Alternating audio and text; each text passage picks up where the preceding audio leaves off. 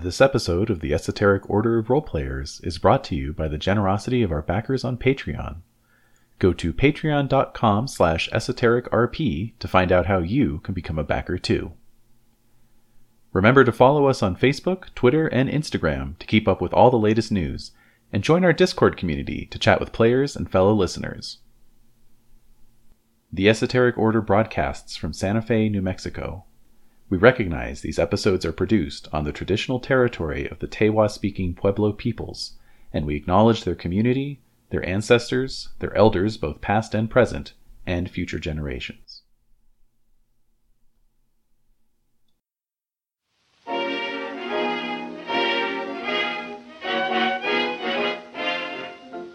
be or not to be, that is not the question. I decided long ago to be. With me, it's what to be. Now make me some suggestions, good or bad, which is the best for me. When you're after fun and laughter, this The Esoteric Order of Roleplayers present Killer-Diller, a Vampire the Masquerade duet chronicle, with Desiree Valdez as the storyteller. This thing of being a good little goody is all very well. What can you do when you're loaded with plenty of hell? And bigger when you're learning what lips are for. And it's naughty to ask for more.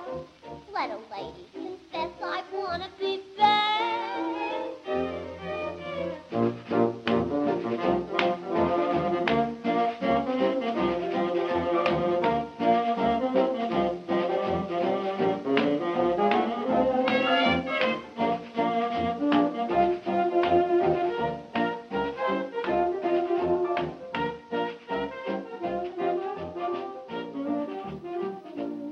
All right. It's going. It's working. Cool. All right. How are you doing? Good, thank you. How are you doing? You're doing good. All right. Very good. Is there anything that you've thought about since the last session that you want to talk about? Nothing on Mike. Oh. No. Did we talk about things that I just forgot? No, I don't think we did, actually. We talked about some other things, but yeah, it's all good. Okay. No, I'm good. I'm just looking forward to what's next, basically. All right. Yeah. Why is it that we have other things to talk about? Like, usually have a lot of stuff to talk about, like, before we start playing. Were you counting on that to eat into our time? No. I'm like, oh, you have nothing to share? I got nothing. Yeah, I don't think so. I think mostly, maybe the other, yeah, I don't know. Every chronicle's different. Yeah, exactly. But you're filling out your character sheets. I don't know. What are you doing? Well, I'm just taking notes on some of the mechanical effects of my merits and flaws, which I didn't get around to. Mm-hmm. So as a former ghoul, for example, I'm at -1 difficulty on all social rolls with neonates, and -1 difficulty... What is it? -1 difficulty on all rolls relating to vampiric knowledge. Because you think you know some stuff. I do know some stuff, because I was a ghoul, blah, blah. Was that the best thing that they could use to describe, like, someone who's, like, BFFs with vampires, like a ghoul? Was that the best description? What would you have gone with? I have no idea. Uh-huh. Well, I guess it's better than slave or servant, or, like... Sure, you don't want that. Servant doesn't have the gravity. Slave is, like, kind of... just a little bit. It's a problem. Yeah. And then, like... But a ghoul, I guess, is fine. Yep. Yeah, I guess It sounds like they're followers. Mm-hmm. And they're dependent on blood if they get to that point. So... Yeah. I don't know. This is a riveting commentary on the game. So let's go ahead and try to get started here and kind of get into what's going on and what's happening in the game. Yep. So we last left Lucky where he was being introduced to Well, let's get some musica. Yes, please. Set the mood. For the love of God. All right. You gotta butter me up first. Mm-hmm. Okay. Let's get into it. So, we are, like any good movie that's fun with, like, if you like that sort of thing, like movies. Fun movies. I don't care for fun movies. I just mean like any movie that has the conceit of jumping around in terms of time frames, and we've talked about television shows doing that. You know, what is television though, really? What is it? But in terms of, I don't know, a series, streaming, whatever it's called now. Yes. A broadcast series. A broadcast series, a serial, if you were. Now on NBC. Yes. They, you know, they jump around and they kind of, you know, and the film noir is very much about jumping around. And so part of the inspiration for this chronicle is like film noir and those types of movies. And even though it's set earlier than the film noir period, right? It's still kind of taking kind of bits and pieces from those things of just remembering like how you got into this situation. Right. How did I get here? Right. Yep, that's me. Yeah, exactly.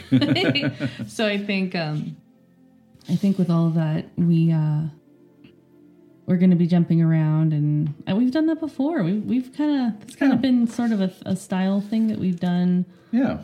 In some ways. Yeah. So, but this is, I think, our most jumpy. Okay. It jumps around, you know. Okay. And even if those digressions take the form of like a question, like, what do you remember about your first interaction with X or Y or so, you know? Okay. So there were a couple of loose ends that we really didn't get to tie up during the prelude that I want to get into, but I don't know if, like, we can just get the story kicked off and then kind of... Then, do like a flashback or something. Yeah, we've done that in the past where with other things, I don't want to like talk about it to death, but just like we're trying to like, those things aren't always clear until you start to really get to know the character. Like, exactly. I don't know where they're going to live. I don't, right. But you said that your character was living in a boarding house. Yeah. And then after that, he has like this work office space, right? So he has like a work living space there. He chooses to live in this office that he's renting. And I don't know if that's permissible. I don't know how protected that is. Like, you feel safe there. Well, it's my domain. I put a dot into it. So right. So I do feel safe there. Okay. So maybe we can start at your home base. Okay. And then we can move our way out there. Perfect. And we can always go back to the night that you met Don Sebastian. Of course. And are you finding pieces of paper in a book? Yeah. What is that? What is it? Research. How far down? Determine. Okay. Interesting. Just some random sheet of notes I must have been using as a bookmark. Okay. Okay. Go on. So I think what we're going to do... It was bookmarked on demons, by the way. I'm a demon. So why don't we start with that? Why don't we start with your home base? Okay. And we can get back to the night that you met Don Sebastian for the first time. There may be, things that come through, pieces of that come through as you have your more experiences with him. Okay. But we know that you were introduced to him as you would a prince, because Los Angeles is, at this point in time, at least being overseen by the Camarilla. I think the Camarilla think that they're overseeing Los Angeles. And so there are structures in place, and I would say at the beginning of the 1900s is when there was like what you would consider all of that Camarilla wankery. Like, I'm biased. I'm a biased storyteller. Yeah, really? Whose side am I supposed to be on here? No, I'm sorry. No, it's fine. I'm playing an independent, so I don't really care. Well, here's the thing. The Camarilla, I have a mixed opinion about that. Well, no, I hate the Sabbat and the Camarilla. Yeah, let's get your biases out on the table here. We'll put it out there so people are aware. Yeah. If you're not already. No, I hate the Camarilla. I hate the Sabbat. There's no point to them. of course, they're totally fun to play with. Like we're gonna play within those strictures, of course. But as an anarch/independent at heart, you know, that's kind of where my loyalties. That's where my loyalties lie. Mm-hmm. I think that the Camarilla have this more of a assimilative mindset of like living within the mortal world, right, and trying to do their best. Yes. They're still disgusting vampires. Yes, they're still vampires, but... The Sabbat are just straight up like, fuck you, we're going to take over. We're here to make your lives a living hell, and we enjoy doing it. So it's like, okay, like, I can see the merit. Like, what? Go on. I can see the merit in that. However, fuck it. It's still an organized structure. There's still going to be power plays. And right. If you listen to Black or White, or Black and White, Black or White... I mean, if you want to listen to a Michael Jackson song, well, there are probably better ones, but, you know, I'm not going to stand in your way. I don't even know the name. Oh, my goodness. Black and White. Yes. If you want to listen to Black and White, you can see how we navigate through these different political systems. Mm-hmm. So for now, we are going to hone in on Los Angeles in the early 1900s and how... the Camarilla have been welcomed into this space. They are established as, like, there's a prince, there's a sheriff. That's it, though, because the rest of the positions are, like, whatever, not that interesting to play in, I don't think. Wow. But we do have some primogens, but like primogenes, like how would you pronounce that? I've always gone with primogen, but then again, I also say Sabbat and Camarilla, which apparently are wrong as well. Look, so here's the dealio. It's probably pronounced, you know, Patrick. This just made me think of SpongeBob. So here's the deal. Camarilla, we pronounce it Camarilla. I think. Because we're both, let's see, I mean, we're children of the West, right? You'd think you'd be like Camarilla, like, yeah. You'd think so. But with all of the Anglo, I'd say Anglo, yeah. I don't know, white people settling into California, there's all of these Spanish surnames that are pronounced in an anglicized way. True. So, like, for instance, like the city of... well, no, Camarillo. Yeah. No. Why are we pronouncing... You're undermining your own argument. Why do we do that? Because, for some reason, all the kids who played vampire at my high school pronounced it that way. And that's La Crescenda, right? That's in Los Angeles. Super white. No, it's not super white. Super Armenian. No, here's the thing. You can pronounce it Camarilla. It sounds like diarrhea. That's like... I think that's part of it. The German pronunciation is Camarilla, obviously, although it's spelled with a K. Oh, yeah. Right, but... Because otherwise it'd be Samaria. They pronounce a C. Yeah, well, anyway, let's not get into it. But here's the thing, like, the Camarilla, it was started... Who started it? Who started the Camarilla? Harstadt. That's right, Harstadt. German, right? Hello, So, exactly. yeah. And the Sabbat. The Sabbat. Yeah, I knew that reason. Yeah, I'm like, there it is. Oh, we got there. This is like old person reasoning. We got excited. It is old person reasoning. We have to retrace our steps. All right, the Sabbat came out of Spain. Yeah. But with the La Sombra and everything. Right. So, you know, if it was a Sabbat institution, then we could make an argument that it should be pronounced Camarilla. But yes, a fucking German started it. German created Camarilla. Hello. So it's pronounced Camarilla. And then the whole Sabbat thing, I don't even want to get into. I think that's just, I don't know what that is. I don't know where it came from. Again, we've talked about this repeatedly. It is a point of contention. Yes. But it's Sabbath. It's the next culture war, basically. Don't joke. Please don't joke.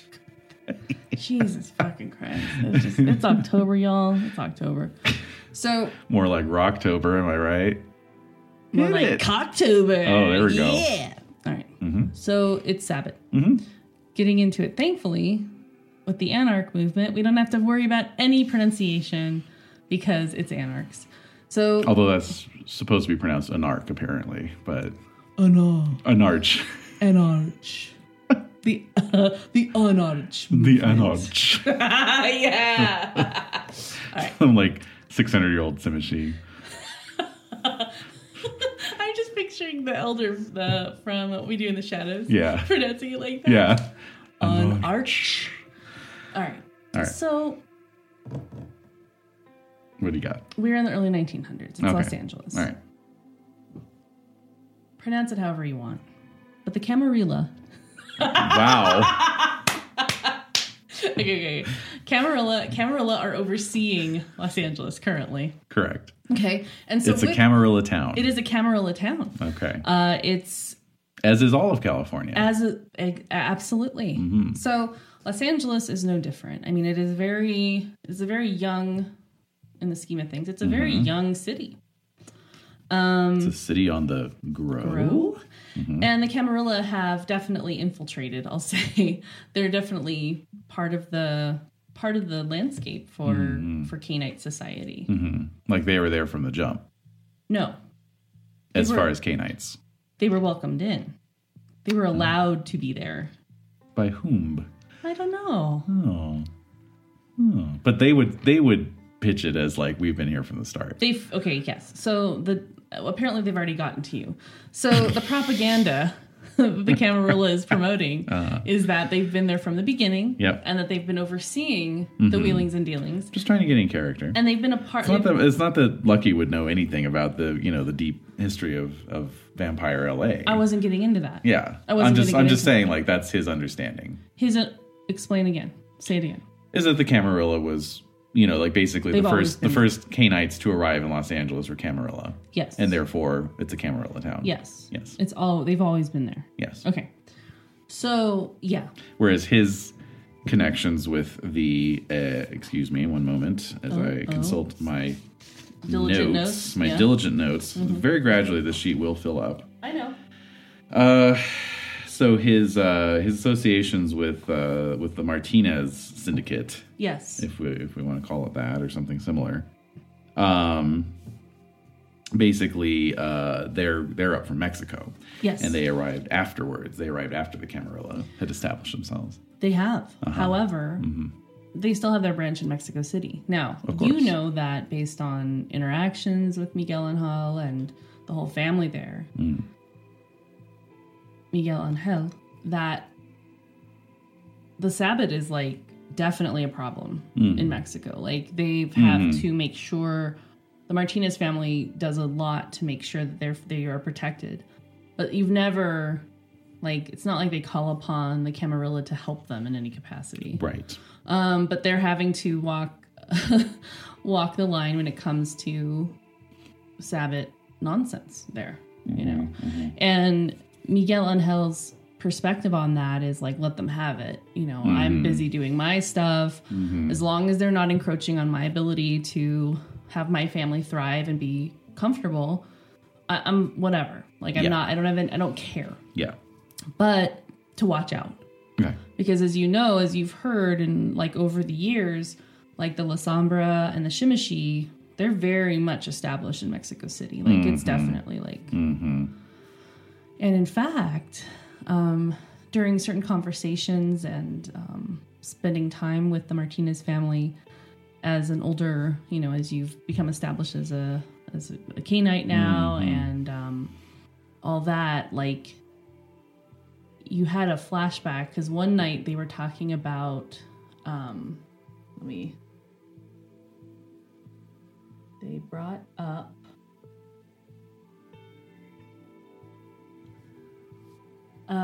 the White Widow. Right. La Viuda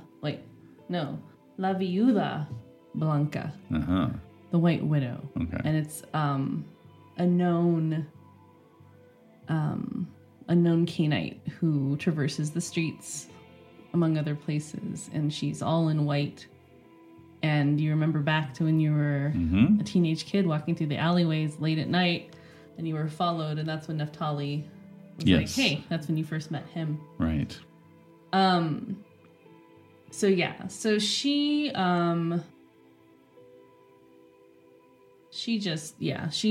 go out. I mean, she was probably looking to feed actually that night when you think back on it. Of those nails against the the street against the ground, like how long her arms were, and all in white she was, just moving, following you. So, in terms of other Canaanites,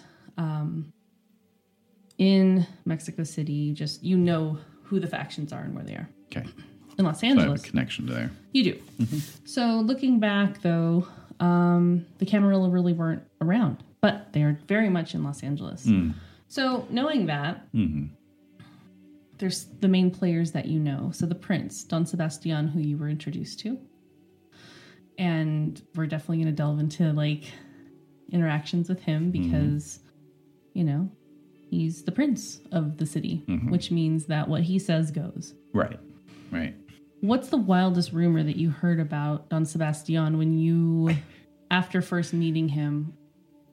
Like, so you first met him in 1912. Yeah. And so let's say right now you are in your haven and we're thinking back on our long life at this point.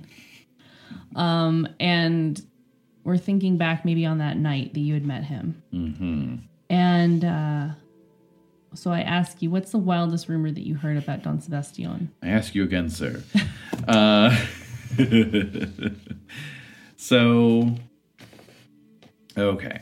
Let me set the scene, Great. if you don't mind. No problem. All right. What year is it, by the way? Let's say we're starting in 1922.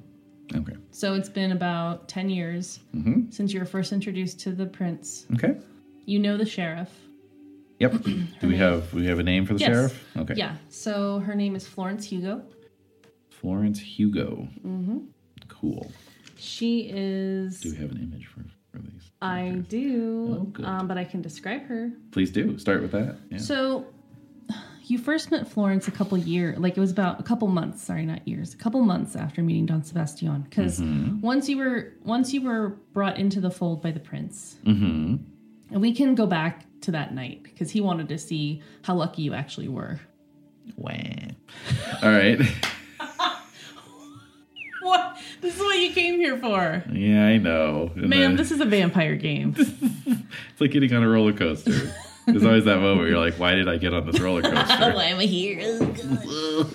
So Florence Hugo is the sheriff of Los Angeles. Okay. She's the right hand of Don Sebastian. And he has many layers of Canaanites and humans that he drags around with him. Sure. At all times. He's corrugated cardboard. He has many layers. Go on. He's like a puff pastry. There you go. Of the vampire world. Is he a rough puff though? No. Oh, he's a full puff. He's full puff. Okay. Yeah. Oh, He's a it's standard intense. puff. Yeah. So Florence, And she's an enriched dough to go with his puff pastry. So Florence Hugo is the sheriff. Yes. As you know, as you've learned over the years, that the sheriff's role is that of like the enforcer. So Yeah. what she does is she knows what the prince wants and she makes sure that it happens. And you've found that over the years that there's, like, as you've gotten to know her, she's very calm. She's super stable. Okay. So Florence Hugo is tall. She's like 5'11". Oh, okay. For a woman. Nice. Very tall and thin, very angular. Okay. Just looking for a bookmark. Keep going. Do you want a piece of paper? I can give you a piece of paper. Let's do some ASMR for the kids. Well, there you go. I'm there. All right. And then, wait a minute. I'll do this too. Ooh, that's good. Hold on. I'm just bookmarking my blood magic section so that I don't have to constantly search for them.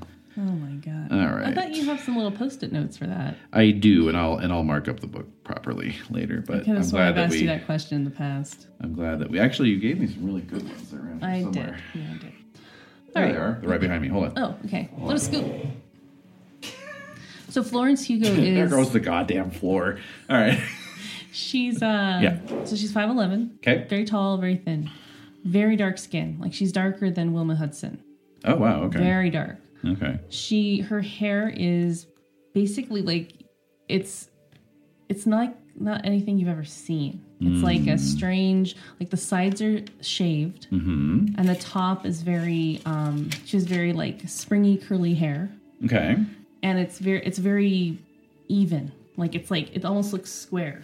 Oh, wow. Like the top of her head is square, which is very odd to you. Like you've never seen anything like that before. Right. She wears these long, beautiful tailored suits. Okay.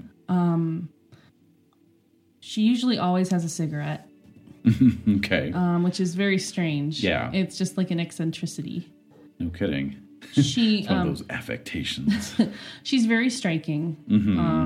But she's very androgynous. Like, so when you see her, I mean, she's very beautiful, but also very handsome at the same time. Got it. So it's very like, her voice is very commanding.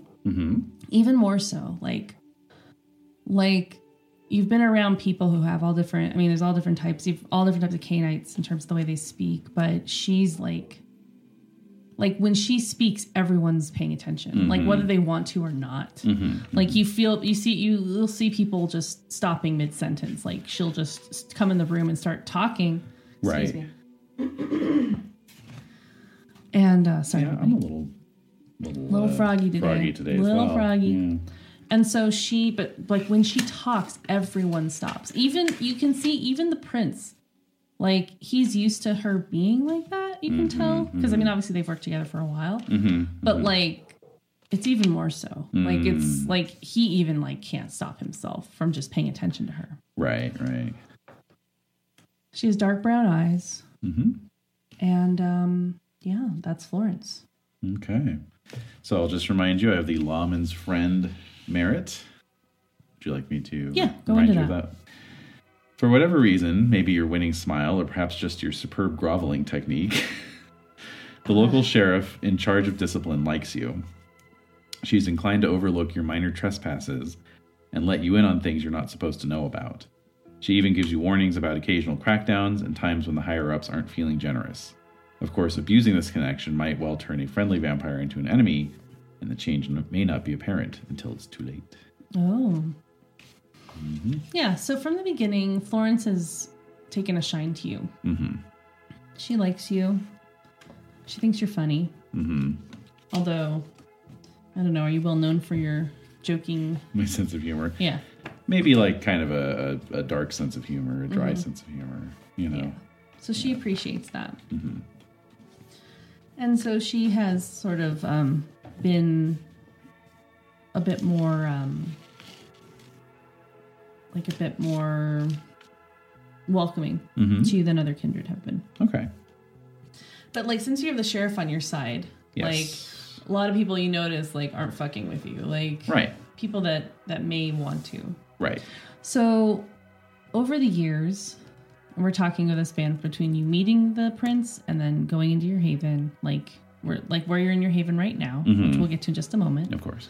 But there is like a Primogen council of kindred. And so the clans that are represented at this point in time are the Nosferatu,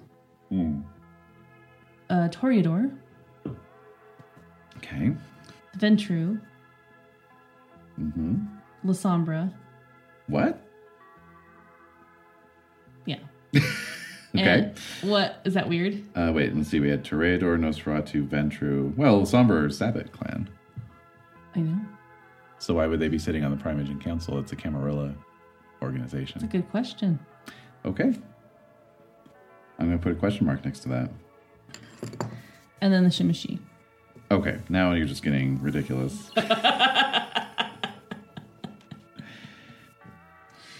No, I'm just getting ridiculous. I'm putting a question mark and an exclamation point next to that one. So what are your thoughts on this? Like, what are your thoughts on those people being part of the mix? Well, it certainly explains why in 13 Candles there were La Sombra and Shimishi running around in LA. Yeah, I mean, I don't really give a shit. You know, I'm like, you know, I'm not Camarilla. Right. But I guess I don't know why. Maybe it would just be normal to me since I've never lived in another Camarilla city before. Mm-hmm. So, and like I said, I'm not super interested in like politics of these sects, you know. So. Mm-hmm. Mm-hmm. Yeah. Okay. Mm-hmm. So you don't really always see like the council, like you'll see that they represent maybe the interests of those places, of those people, those clans. But there's really not like any baronies or anything. Like it's just Los Angeles. Right, yeah. And Don Sebastian is that's all. He's the prince. What he says goes. Yeah. That's it. Sure. Having these other people nearby, you know, could it be like, you know, keep your friends close and your enemies closer? Like what's interesting. What's that all about? Interesting. Why would the prince have these people around? So these would be, well, okay. Sorry, that's fine. What's wrong? Well, no, I'm trying to, as a player, sort out how that could work. But anyway, that's fine. I'll find out. No, I want to hear about it. Well, it's just there are anti-tribu or anti-tribu. I don't fucking know. And then actually, when you said Primogen Council, we were joking about how we're mispronouncing that as well. I just got this sudden like image of Michael Lee in black going, Primogen. Primogen. The Primogen or Primogen Council. That'd be amazing. Yeah, so anyway, anti-tribute. Yeah, those guys. But those are all like people who have left the Camarilla. Right? They're like, hey, I may be Toreador, but fuck the Camarilla. You know, I don't want to be associated with those guys. Right. And I'm going to go join the Sabbath. Right. Does it go the other way? Because of the blood bond, that's you know, question. That's a thing. The Valdery. And all that. Oh, yeah, not the blood bond, the Valdery. Oh, wait, no, you actually said it correctly the first time. Anyway. So, yeah, I don't know. I'm genuinely curious what's up with that. What up with that? Yeah.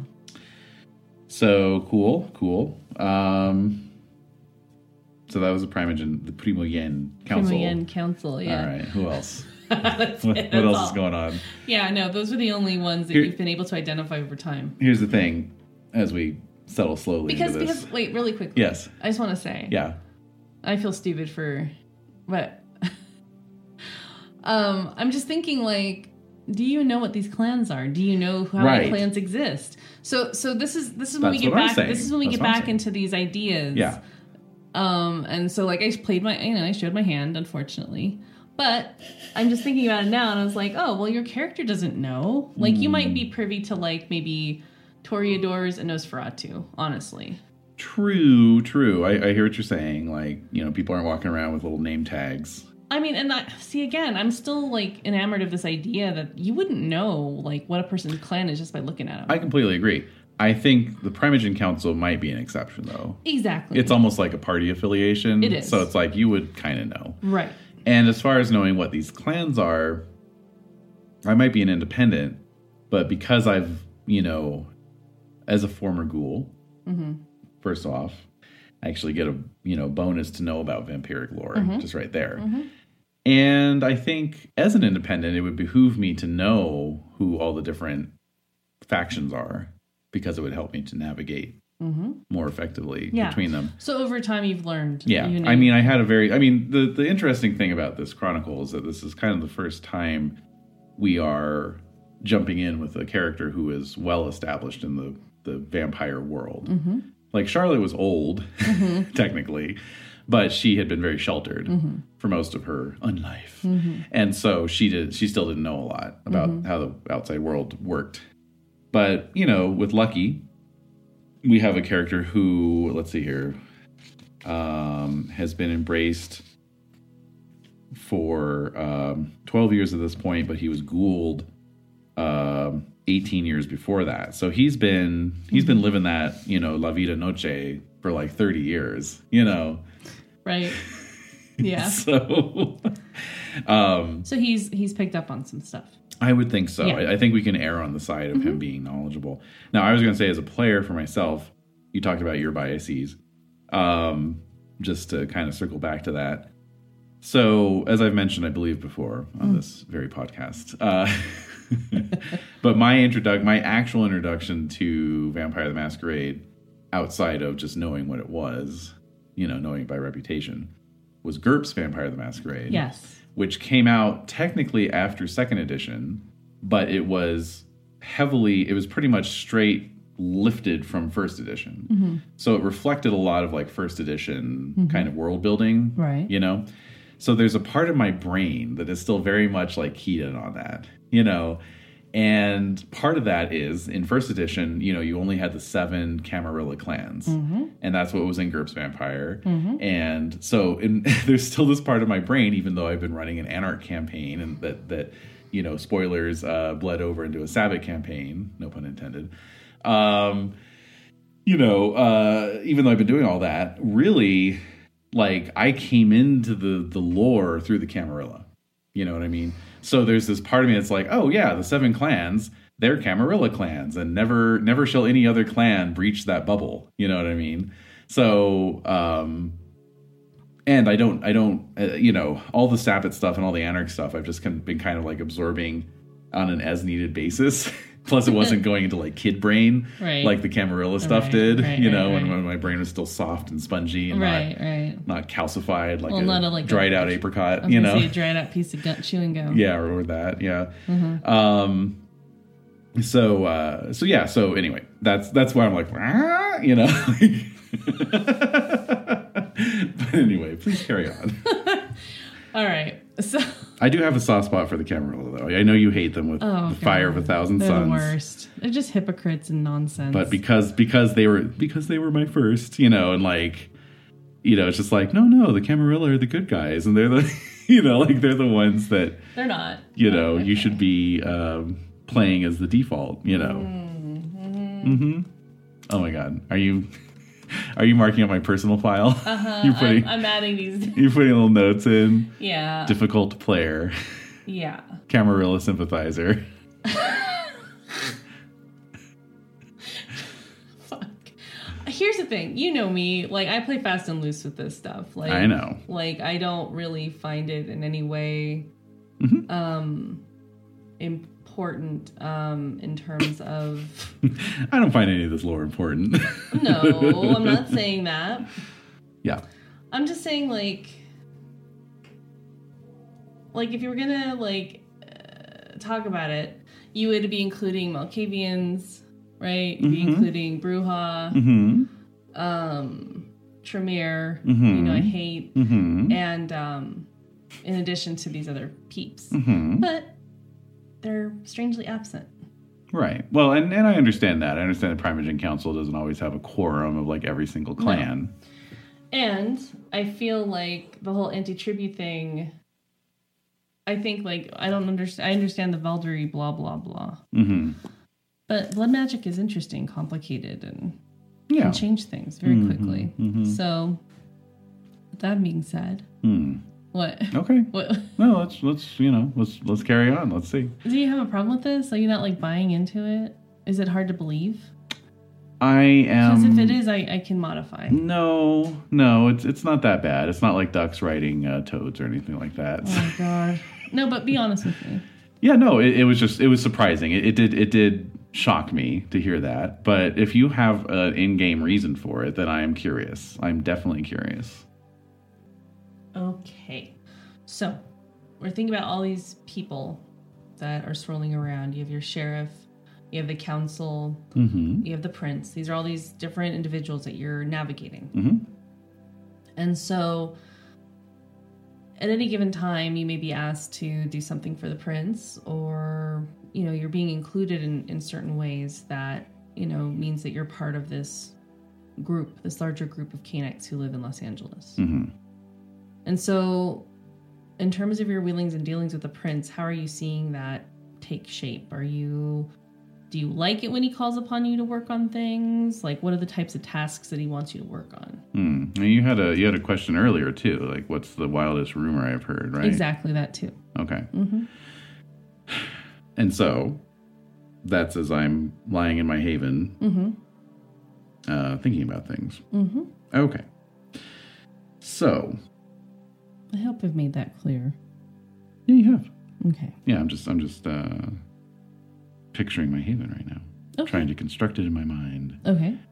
It falls into place. Mm-hmm. Little tiles. Mm-hmm. All right. Yeah. I'm just thinking about what would be the best. What would be the best way to protect myself from the sun and from hostile people. Well, have you been attacked before? Like, have you? I don't think so. No, not in that way. Not in my haven. Right.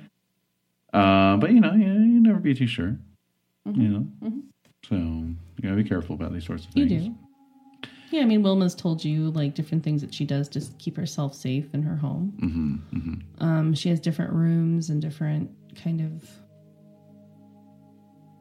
like trapdoors and different things that she can utilize where she can easily access darkness in the home. Okay. But that's her home. Right. You're living in like an office. Mm-hmm. Mm-hmm. So. Like a work living office area. So what does it look like?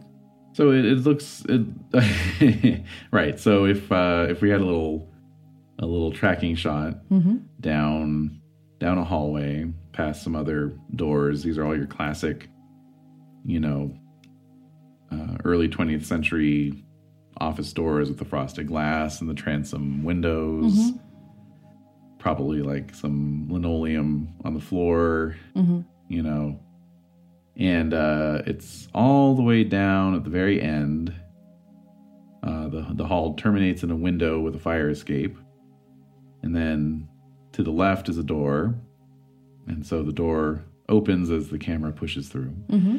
And we enter into a medium-sized office. Mm-hmm. Maybe about 30 by 40 feet. Mm-hmm. Not capacious, not huge. There are 3 large plate glass windows on the opposite wall, all of which have blinds pulled down. Mm-hmm. The sun is setting, so the room is growing dim. And, it's just your classic kind of PI's office, like a wooden desk. There's a wooden desk, chair. Swivel chair, lots of crap on top of the desk. Like what? Just a lot of like papers and notebooks and inkwell with a pen. Is your name on the door? Let's see. Oh my goodness. Creatures of the night. In the middle of the day. In the middle of the day. I think. Okay. Okay. I'm thinking. Okay. So there's a logo on the door that is a triangle. Okay. What? Inset. I thought you didn't want to play Tremere. You know what?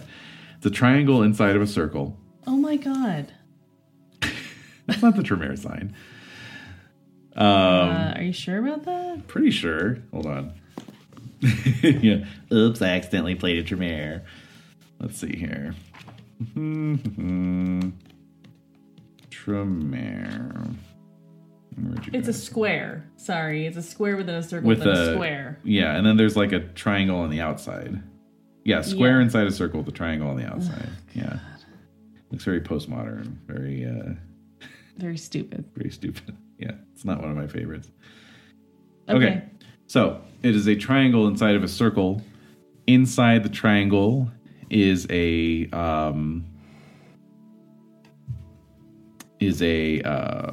like just a sort of generic face, like a man's face. Okay. With a this is a little shout out. Speaking of other clans, with a little third eye action going on. Okay. Right. Mm-hmm. But the overall design looks very like kind of like out of some sort of theosophy manual, from like 1885, know. Mm-hmm. And then, it just says, Berganza Detective Agency. Okay. And anyway, so that's on the door. Okay. And then, so you've got your classic big, heavy oak desk weighed down by stacks of papers, file folders, notebooks, inkwell. Hold on. Oh, I'm sorry. There's a shaded lamp, swinging, a swivel chair. Maybe a little leather wallet with a zipper around the side, like a doctor's syringe wallet, perhaps. Okay. And then, yes, there are filing cabinets. They are wooden. The whole overall appearance of the place is, it looks like it was furnished in 1905, so it's a bit old and musty, No carpeting. Is it hardwood floor? Hardwood floor, yes. And there's a wash basin that's somewhat dusty and cobwebbed. There is a small, let's see, 1922. There's a mirror above the wash basin. It's got a medicine cabinet. And anything else? It's pretty sparsely furnished, I think. So overhead light sconce, and also like a floor lamp. That's about it. No plants, Do you have curtains over the windows? No, just the blinds, the pull down blinds. So where do you stay? Okay, so as the camera pushes into this office and we take it in, the last rays of the sun disappear and the shades grow dark. Each shade has that same symbol on it, printed on it. And then from the it's like a three stack or 3 column filing cabinet, right? There's 3 separate stacks of cabinets. The bottom, though, begins to slide open all as one. Oh. So it's like a false front on the bottom. Cool. And so that just kind of slides out on some well-oiled rollers. And then a middle-aged man looking kind of a little ragged, a little like what the cat dragged in, slowly sits up out of the reclining posture within, maybe like having to grab the side, like heave himself up, and then just kind of looks around, scratches the perpetual stubble on his face, and blinks a little bit, and then clambers out and gives it a little kick, and it rolls right back in, and then there's like a sound of a lock mechanism engaging. He's wearing, of course, high-belted pants. All right. And an undershirt. I guess he's ahead of the curve since it happened one night, hasn't come out yet. But anyway, heading over, there is one other door, which is next to the wash basin, which is access to a closet. Just a small little closet, but within which hang, shirts, coats, ties. There's a How many hats do you have? shelf for. Yeah, I'm gonna have to do some hat research, but I think like 3. So dresses, puts on the shirt, coat, hat, and this whole time just thinking about that rumor that I heard recently. recently about Don Sebastian. The wildest rumor that I've yet heard to date, because he is kind of a wild guy.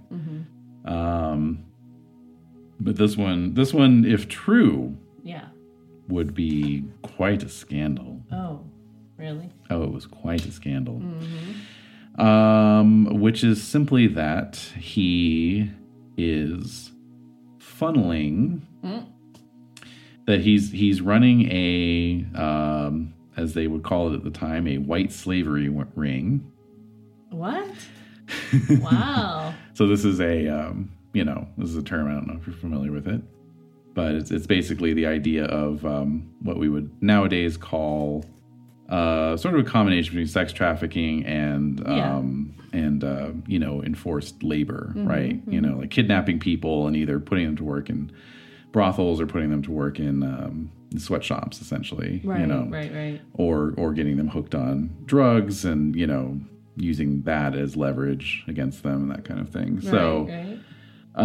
So he's running a white slavery ring, but even worse is that he is funneling some of the people that he's having kidnapped into his own personal, stable for use as feeding vessels, basically. Oh my! Who'd you hear that from? Well, I don't know. I we're still establishing things, but let's see here. I have 3 contacts. I'm not sure. Did we even establish who they are contacts for? Nope. Okay. So I have 3 contacts, and I have, of course, other people. But let's say I heard it from one of my contacts. Oh, okay. And let's use this opportunity to define that contact as being someone in the LAPD. You want an LAPD contact? I do. I'm a private investigator. I need an in with the cops. No, I know. No. I'm not saying you don't. All right. So he works in Vice. He's an LAPD Vice cop, Vice detective. And yeah, he didn't tell me explicitly, but he did say that there's been a wave of kidnappings amongst younger folk in some of the more affluent neighborhoods. Yeah. And that a couple bodies have now been turning up out in the canyons, and they've been found, exsanguinated. Oh, really? And so, I'm just putting 2 and 2 together. Okay. Like, oh, it's Don Sebastian, and he's using some of them for food. Right. Okay. So that person is it's like Officer Torres. Okay. First name is Raphael. Okay. Wait. Oh no. You did not. No, it's not. It's Raul. Raul. And if you want to know why that's funny, watch On Cinema at the Cinema. Okay. Raul Torres. So he's an officer there, and so he's, you know him. You've met in a couple different instances. Your paths have crossed.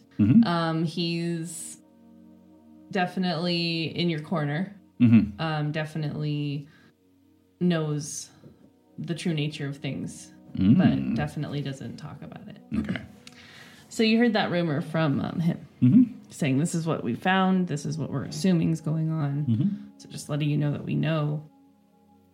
It's not entirely clear to you, like, how many people in LAPD are really aware of the Kenites, like, in the city. Yeah. It's a little uncertain. Or how much Don Sebastian is pulling the strings. Exactly. Like, there's a couple of instances where you think that they know more than you realize, but it's not entirely clear. Okay. So, yeah. So you're thinking about that, and you suddenly smell cigarette smoke. Oh shit. In your office. Yeah. as you turn from your getting dressed, right? Mm-hmm. You see Florence sitting in one of the chairs. And you just see the flicker of the end of the cigarette, the brightly lit, end of the cigarette. Mm-hmm. As she, quote, inhales. Right. Pulls the smoke in. Mm-hmm. Mm-hmm. And she says, "So you've heard that, eh?" And I said, am I starting to talk to myself in my old age? She just smiles. You can't really tell if the answer is yes or no. So I just finished doing my tie, and then walk over and flop down in the swivel chair as it squeaks extravagantly, and I throw my feet up on the desk. Mm-hmm. And I say, "Well, what can I do for you, Sheriff?" I haven't seen you in a while, so I just wanted to check to see how you were doing. You really haven't come to any of our parties lately. No, you know me, I'm not much of a party guy. Oh, but it's not as much fun without you there. Mm-hmm. Well, you never invite me. So she flicks the ash into the ashtray on your desk. Mm-hmm. I'm sure you have it there as a courtesy for Exactly. other people. Yeah. So she says, "Oh, I can leave now. I mean, if you're expecting clients to come in." No. Things have been a little slow lately, if I'm being honest. Really? Mm-hmm. I wonder why. If you have any idea, I'd love to hear it.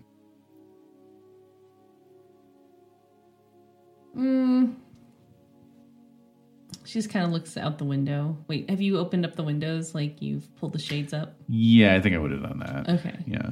Yeah, so she's just looking out the window. Maybe as you're talking, like you're pulling the shades up before you sit down in your chair. Yeah, right. Okay, so she says, "Well, I can give you a case. We have some weird kind of mischief going on. It's mostly canine related. Mortals kind of get into the mix from time to time, as you know, but this is a weird, something I'm not quite sure what's going on." Do tell. Well, as you know, we do have a variety of canites in the city. Mm-hmm. And I'm just not quite sure how many of them are dedicated to the prince. Mm-hmm. Making sure that they are actually loyal to him. And I don't have to tell you who they are. I think you know who they are. Do I? All right. So your mind flicks to particularly a figure that you've seen from time to time. Mm-hmm. And she goes by the name of Sister Bliss. Oh my goodness. And she's very strange. She's very odd. Okay. She does wear like a nun's outfit at all times. Okay. Anytime you see her at the parties, you just see her there. She's very, very striking, but just also she's just really scary looking. Mm-hmm. Like her presence is really creepy. And a couple times I think you've checked her aura. Oh, I don't have Auspex. Oh, I thought you did. I thought you said you had Auspex. No, I have Dominate. You checked that instead? It's not instead. It's not even a discipline for Giovanni. I could have sworn that you said you were taking Auspex. But... No, I got 2 in Dominate and 2 in Necromancy. Now, I do have Sepulchre Path, which allows me to see, spirits and that kind of thing. But it's not quite the same. I feel like I'm failing. Okay. Oh, my God. Right. It's not your job to remember every detail about my character. That's my job. Yeah, but I could have sworn you had Auspex. That's weird. No, Charlotte. I know. Now, hold on. So, wait, let me go on. Oh, just a question. When you're talking about parties, are you talking about Elysium? No. Oh, okay. No. Oh, these are just parties that Don Sebastian throws? Okay. Oh, yeah, Gotcha. No. There's different locations, different themes, Oh, Lord. Okay. They've made the news from time to time. Gotcha. Okay, cool. They run the gamut. Sometimes they're in the canyon. Sometimes like different like they might be in Topanga Canyon, Laurel Canyon, like Mulholland. Like they're all over the place. Beverly Hills, going out into the valley, like to have like a cowboy theme or whatever. Yeah, like right. he like there, that he has these extravagant parties. So what I meant to say in terms of aspects. Florence takes another like drag quote from her cigarette. And it's just funny because you watch her do this. It's like she's just like pretending to do this. Right. Like it's this thing that she just does. Right. It's like how I can pretend to be breathing. Right. If I want to fit in more with other people. Yeah. Who are alive. Right. So she says, I've checked her aura from time to time, and it's very difficult to know what's going on in a given day. It runs the gamut from being like super aggressive to, just hateful. And she also just seems very like the colors shift constantly. And so when she's saying that, she realizes like you may not understand what that means. And she says, what I'm trying to say is that she is carrying something with her that feels incongruous to her connection to us. Like she doesn't seem to want to participate in the ways that we need her to. We need someone to just run her off. We don't want her around anymore. She's not a necessary part of our council or the city. All right. So you want me to do your dirty work? She just smiles. What else do you do? Except the dirty work. Fair point. So she just laughs. She puts her cigarette out. So she looks at you. Can I entrust you to figure out what's going on with her and run her out of here? I'll look into it. You know that the prince can reward you generously. Yeah, I'm aware Whatever of that. you want, he can get. That's fine. I just, I'll do it. I just can't guarantee that it's going to go down the way you'd prefer. What are you talking about? I need to find out some more information about this person. She's not really a person. Just think of it that way. And she stands up and she leaves. You hear her heels clicking down the hall. She's not wearing high heels, but just like her, like wingtips, All right, yeah. Just click, click, click down the... She's gone. Cool. I'll just be meditating on the scrunched up cigarette butt in the ashtray as it smolders. Suddenly you have a radio, correct? Why not? I want to force these things on you. No, that's fine. I'll take it. If you want to give me a radio, I'll take it. Okay.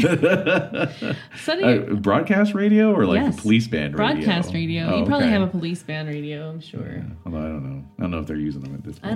I don't know. But Yeah. anyway, there is yeah. a radio and it has like 3 or 4 stations on it, actually. Sure. Okay. And so it just kind of flickers on. And you hear a voice of it sounds like this woman that's in full sway of talking to a congregation. Oh, okay. Saying, they're out there. These demons are out there. And they don't care who or what you believe in. They are very real. And they are coming after you. And so that's why we need to be strong with Jesus. We need to understand our relationship with God in order to combat these demons. They will suck the life out of you without giving any mind to anything that you say. They are stronger than you, they are bigger than you, and they will come for you. But what can save you is Jesus Christ. And so you hear the congregation just getting really excited. And they're agreeing with her. And so then suddenly there's some music going. And then there's like a fade out. And that was Reverend Agnes Cutler coming to you from First AME Church. You've got to be kidding me. I love it. And she as you know, she broadcasts every night, Monday through Friday. You can see her. So they say when her services are on Sunday mornings, Saturday, etc. Have services on Wednesday evenings, etc. Blah, blah, blah, blah, blah, blah. Mm-hmm. And then it goes to a commercial for some soap. Some soap flakes. I was literally thinking, like, what is this, Leon's mom? All right.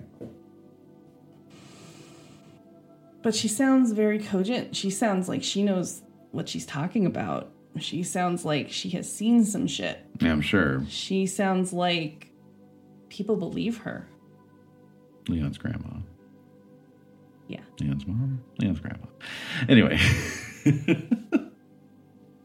All right. So I'll get up and like kind of bang the radio, like wallop the radio on the side and then turn it off. Okay. You know, like it's still kind of this thing's always coming on. Yeah, it's kind of flickering off and on. I like, I really like that actually, like a sentient radio that just comes on at different times. Yep. Okay. So the evening, Sister Bliss. Yes. So it is a Thursday night. Okay. It is September. It is 1922. Mm-hmm. And there's not a lot of traffic outside. It's a pretty still night. There's not really a whole lot of animal sounds, like you're in the city proper. Mm-hmm. So you're in the Bunker Hill area. Yep. Mm-hmm.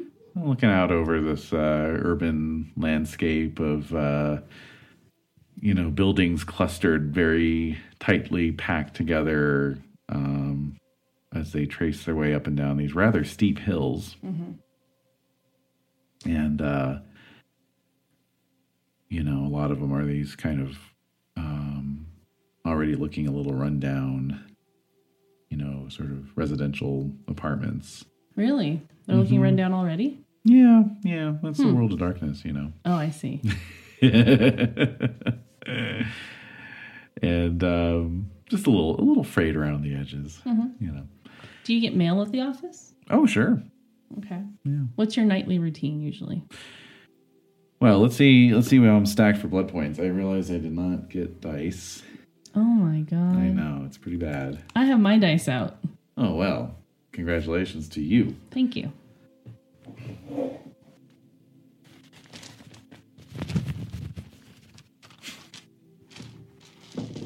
All right, you got your dice out. Good job.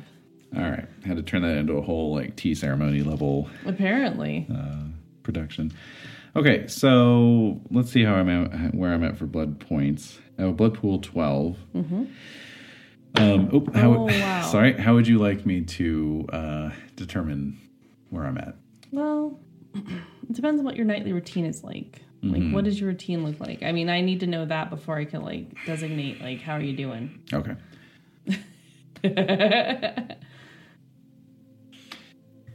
Oh, I should have a herd. That's what I need.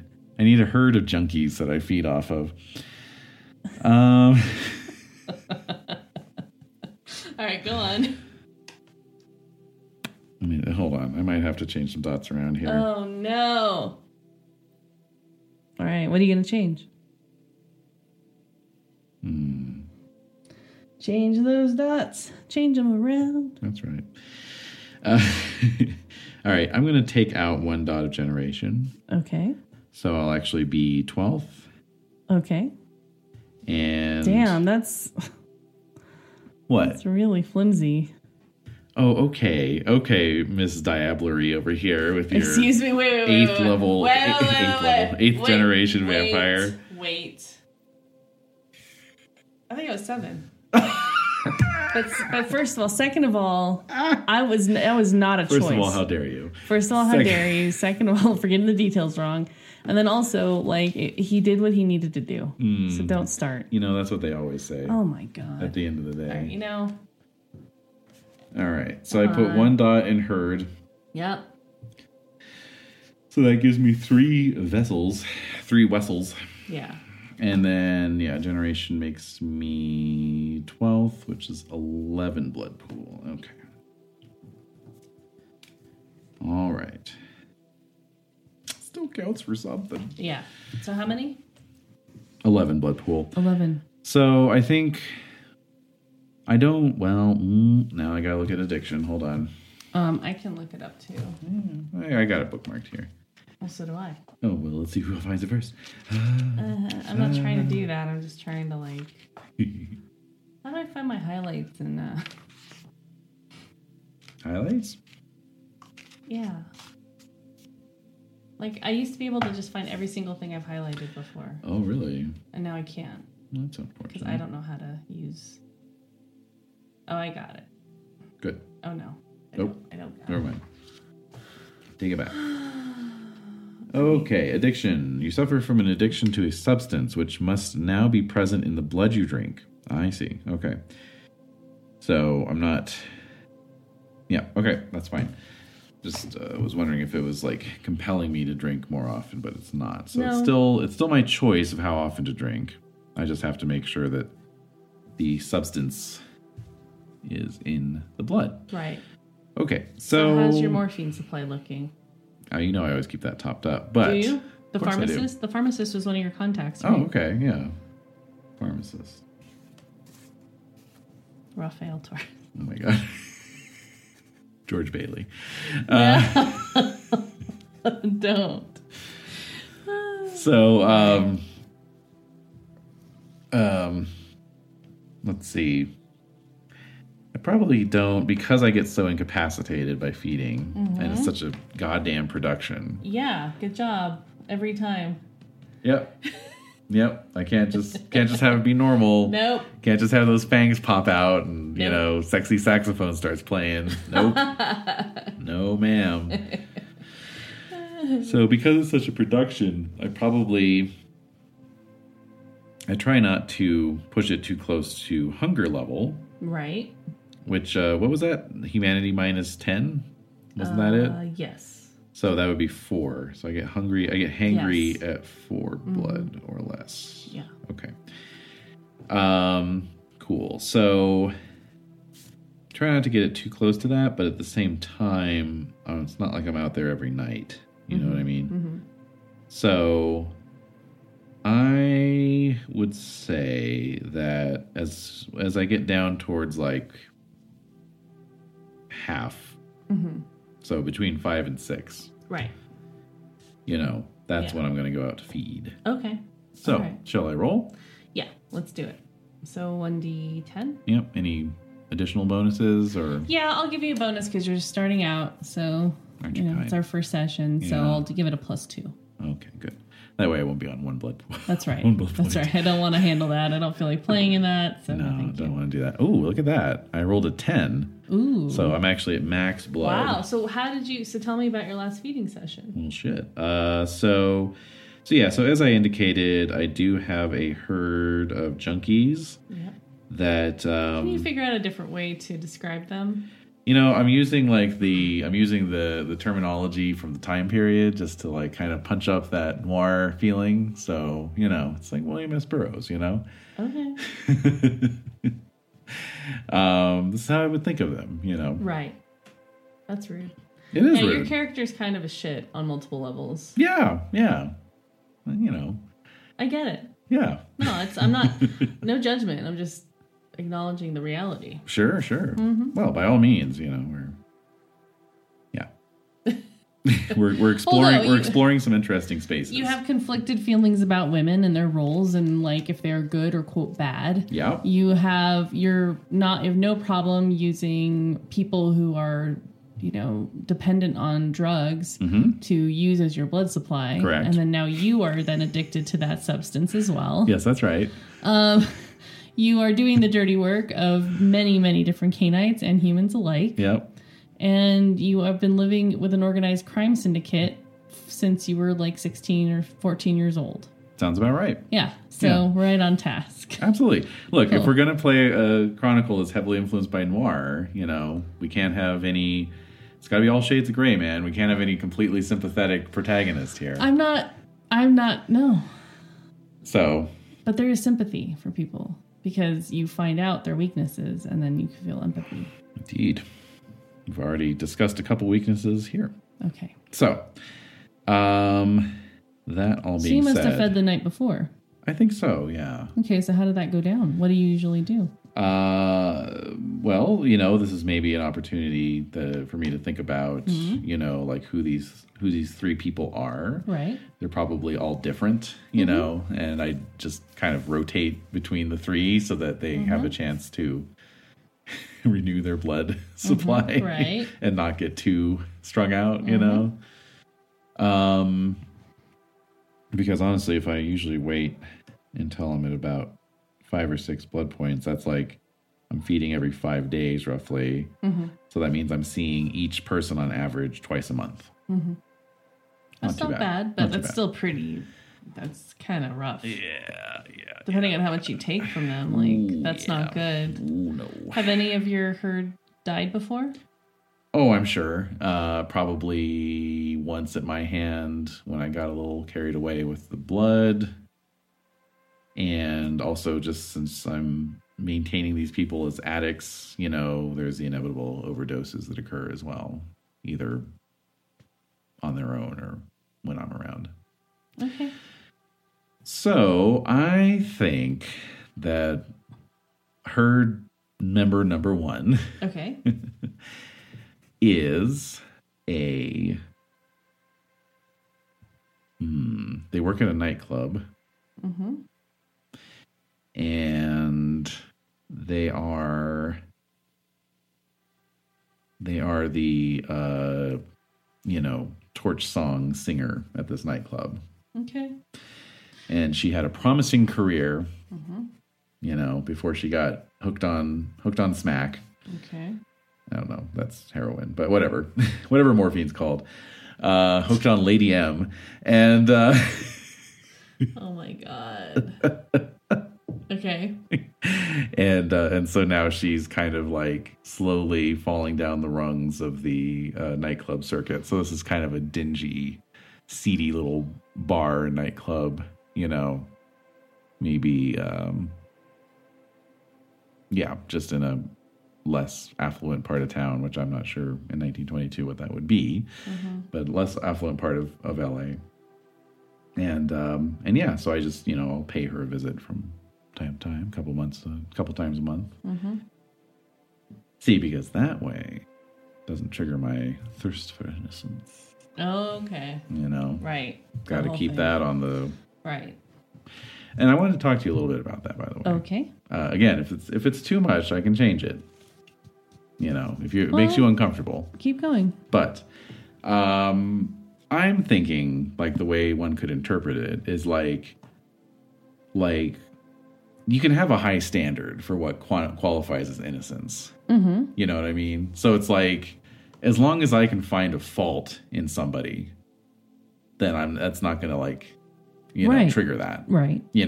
So it's really only the situations where somebody appears to be completely faultless and perfect, quote unquote, like the Vaseline on the camera lens kind of thing, Right. Just rose tinted glasses. And all exactly. That Yeah. okay. So it might be contextual. It might be, like due to a misunderstanding or just projection, We could even look at it, since I tied it in with my, teen romance. Yeah. With Paloma. We could even look at it as a kind of a Francis Ford Coppola's Dracula situation, where it's like, if I see somebody who reminds me of Paloma, specifically, because that's my sort of like idealized, person, So we could approach it from that direction. I mean, I guess I'm still trying to understand. For some reason, it's just I'm having a hard time understanding, I guess I kind of came to the conclusion that basically if you see anything that kind of triggers your like innocence button, then you're like, oh, like you're really compelled to like. I have to make a self-control roll or else frenzy. Right. So you are experiencing like some bloodlust there, and you're just like, oh my God. And then you could look at it as bloodlust, but since it's it's literally just one sentence, so they really leave it open. Yeah, it's not very clear. Right. And so it does say bloodlust. It says arouses in you a terrible bloodlust. Right. Roll self-control or else frenzy and attack the source of your hunger. Okay, so and yet you have this kind of strange view on like innocence and like Yeah, it's almost like it uncorks so many emotions in me at once that I can't handle it. Right. And it triggers that frenzy. Yeah. Because, so you want to surround yourself with seedy people as much as possible so you can kind of control your bloodlust. Exactly. Okay, yeah, because, actually, I min-maxed my flaws. Yeah, I know you did. No, not in that way. Okay. I min-maxed my flaws in a way to screw myself over, apparently. Yeah, uh-huh. That sounds right. Because addiction... Right. Okay. It says... what page is that? Oh, that is page 42. Okay. You suffer from an addiction to a substance, which must now be present in the blood you drink, or you automatically frenzy as per the prey exclusion flaw. So it's like, I'm like doubling up my frenzy on that one, because if I see something that triggers my self-control roll for innocence, fail that, I frenzy and attack the person. Right. And then drinking there, unless they happened to be high on morphine at the time, which would make them not innocent. Right. But if, assuming they don't have any morphine in their system, I then drink non-morphine blood, which then triggers frenzy again. So it's like double frenzy. So that's the point where I just hand my character sheet over to you and then sit here politely while you tell me what all the horrible things that happen. Thank you for that. You're welcome. So anyway. All right. So did you just come to that realization? Like, I did, actually, in this moment. I'm like, oh. I screwed myself. Yeah, double frenzy. Yep. Good job. Uh-huh. All right. This is what we're playing, and this is where we're going. So. It's a game of personal horror. That's right. So. Yes. So how did you feed last night? I went down to this nightclub. Mm-hmm. I, sat in the back, listened as she saw you. Sang her song. She saw me. I'm sure she sings more than one song. I always make sure, convention, right? You always come in on the last song so that the audience doesn't have to sit around too long and wait. Go through a whole set of like 6 songs. Yeah, exactly. All right. But yeah, no, I always make sure she sees me as I walk in. What is your little high sign? Like, what do you do? I just make sure that I walk through any available pool of light, or just kind of am visible. I'm not trying to like sneak in or be sneaky in any way. Okay. And I just have my usual spot at the back, knowing that afterwards, as she wraps up, she'll come over and take a seat next to me and give me that look that says, I've been waiting for you. Oh, do you give her blood in return? No, she's not Wait, cool. What? Oh. She's not cool. I give her morphine. I'm her pusher. I see. So, yeah. Okay, so... Yeah, so and then we repair to a secluded spot, perhaps her dressing room, perhaps... Well, be specific. Well, I'm just saying, this is the general thing. Uh-huh. See, there's all these things I have have to... You never bring her back to your office or anything? No. Does her dressing room door lock? Like... Sometimes. So I need to research hats. Uh-huh. Okay. And then I'm making notes to myself. Good. Research. All right. Okay. Mm-hmm. Research hats and then cars because I have an auto.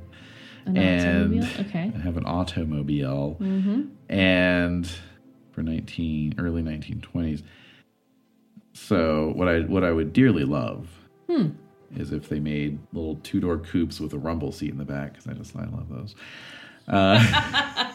Well, then you may have one. If they exist, I have to find that out. All right. But yeah, I probably drive this little 2-door jalopy kind of thing. Yeah. Mm-hmm. So sometimes we go out to the street and get in the car, like... You get in the car and do it? Yeah. Where do you drive to? Oh, just out... it's a bad part of town. She can shoot up in the car... Okay. And then I can feed off of her. So what do you do? Like you watch her as you watch your herd members do this is this like part of your enjoyment of it is watching them do this? Absolutely. Okay. Yeah. No, do you ever know when too much is too much? I'm as much of an addict as she is, so this is part of the routine, right. So you're just loving every detail of this. Oh yeah, absolutely. Okay. I probably fill the syringe myself. Mm-hmm. And then hand it over. How did you make this arrangement? Like, how did you meet? How did you know that, she would want to do this? Well, I think with all of my herd members, it was just kind of sounding it out kind of thing. Yeah. Maybe I looked for certain signs that the person was, want to have a good time, as they say, and, or maybe like another herd member is somebody who got addicted from, a stay in the hospital, for example. They were being treated with morphine for some kind of chronic, pain, and they just got hooked on it, So, I have my pharmacist connection, right? So it's like, hey, who's ordering a lot of morphine, Right. So you just pay him a visit, or like, how would that work? Yeah, pretty much. Like maybe for that person, it would be like representing myself as working for the pharmacy, and it's like, oh, I've got your monthly delivery, that kind of thing. So, and then from there, you're gonna you would then help them shoot up, or like what? I would watch them do it. And then as they are slipping off into a soporific slumber, that's when I would make my move. Well, ideally they're not. Ideally they're still a little cogent. Ideally that's not the amount that you would want them to have, but somehow. Well, you know what I mean. The amount. Well, no. As they're becoming incapacitated from the morphine, Yeah. So, because I'm just trying to wrap my head around how a person would explain this to themselves, allowing this to happen. Yeah. You have dominate, correct? I do. So what do you do? Does that help to cover your tracks as well? Hell yeah. By the way, I'm going to move a dot out of finance into science, since you asked how I can make sure these people don't overdose. There you go. That's how I do it. So let's giving you just one more dot just to help you. No, that's fine. I don't need finance. The character is taking shape before our very eyes. So obviously he's a bit more of the hired muscle kind of side of things. Well, he's smart though. He's like a detective. So. Sure, but he's the kind of detective who will take somebody's money to go beat somebody up. Right. So okay. So yeah, I have mesmerize. With this power, a vampire can verbally implant a false thought or hypnotic suggestion in the subject's subconscious mind. So that might be another way to pull these people in. Okay. What I really need, though, is 3 dots for the forgetful mind. Oops. That's where I can... But it's good that they don't forget, because they might have a good feeling. That's true, because then I don't have to, redo it every single time. Anyway, but I think with mesmerize... I'm just basically what I'm doing is I'm just using that on them to put them even further at ease. And what are you making it out to be? Is it like a romantic situation? Is it just like you're super calm and relaxed and I'm here to help you? Yeah, I'm more of like a either official or unofficial dealer, right? So it's like if I'm coming representing the pharmacy, then it's like, oh, hi, I'm just the guy from the pharmacy. For that hospital, for the chronic pain person. The chronic pain person. But then if it's like this, songbird, it's just like, oh, he's just my guy who brings my, brings my sweet, sweet candy around or whatever, You're not romantically involved or sexually involved or whatever. No. It's just purely it's a sensual experience, because of the shooting up part. And are you still a virgin? Define virgin. I'm thinking about it. Maybe. And I'm like, wait a minute. Maybe. Yeah. You were very busy. I was a busy guy. It's true. Did you? You saw all these different things happening, but did you I got it. What? I've got it. What? VD? I've got VD and then some. No. Okay. I think of myself as a virgin still, even though I have had sex. With who? Prostitutes. Oh. That doesn't count. Oh my God.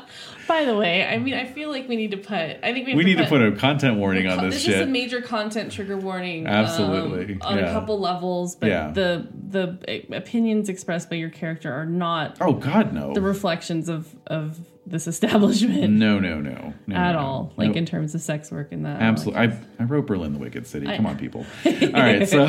Okay, so you've justified it. So Lucky has justified it in his mind that even though he's had sex with some prostitutes, I'm thinking not a lot, though. Not a lot. I think it's more like when he was in his 20s and he was working for the Martinez syndicate. It was just one of those things like, hey, kid. Everybody's doing it. Yeah, it was like, we're going to go get you laid, you know, that Right. kind of thing. And it's like, you know, go to one of the Martinez-owned brothels and get a Right. freebie, you know, Yeah. kind of thing. And it was just like, okay. And then it was like, okay, I did that. And maybe like, yeah, a couple other times during parties or whatever. But like, yeah, it was, he's not exactly asexual. No. He's certainly not aromantic. Right. Okay. Right. But he's just, he's never really, it's kind of like, well, you don't want to be with me kind of thing. You know, like I am constitutionally incapable of having a real relationship with anybody, you know. How do you know that? That's just my opinion of myself, you know. Whether it's a self-fulfilling prophecy or not, it's a whole other issue. What are you afraid of? Oh, definitely like commitment. And there's also just the torch carrying for Paloma. You know, it's just like, well, she was the one, you know. If that didn't work out, so I might as well not even try anymore. Okay. You know. All right. So it's the third herd person. The third herd. You heard? Let's see. What? So we've got the songbird. We'll give them all names eventually. You will? Good. And then we've got chronic pain. I'm picturing this as like a World War I veteran. Ooh, I like it. That's disturbing. And how about the third person being somebody who you wouldn't really think of normally? Like they have a secret habit. Well, it's a doctor. Exactly. There we go. Or a nurse. Yeah, doctor's fine. All right. So there we go. Okay. So the night before you spent time with Lorraine. Lorraine, okay. The songbird, right? Uh-huh. And just out in the friggin' street, like some kind of animal, you are just watching her shoot up with morphine. And then once she starts to kind of get way more relaxed, what do you do? Well, at that point, as her head's kind of lolling around, that's when the fangs come out, and I go in for the old jugular. And, I'm thinking like the bite is so painful that even under the influence of morphine, she still starts a little bit, sucks her breath in, but then the drug overwhelms the pain, dulls the nerves, and she just leans back as I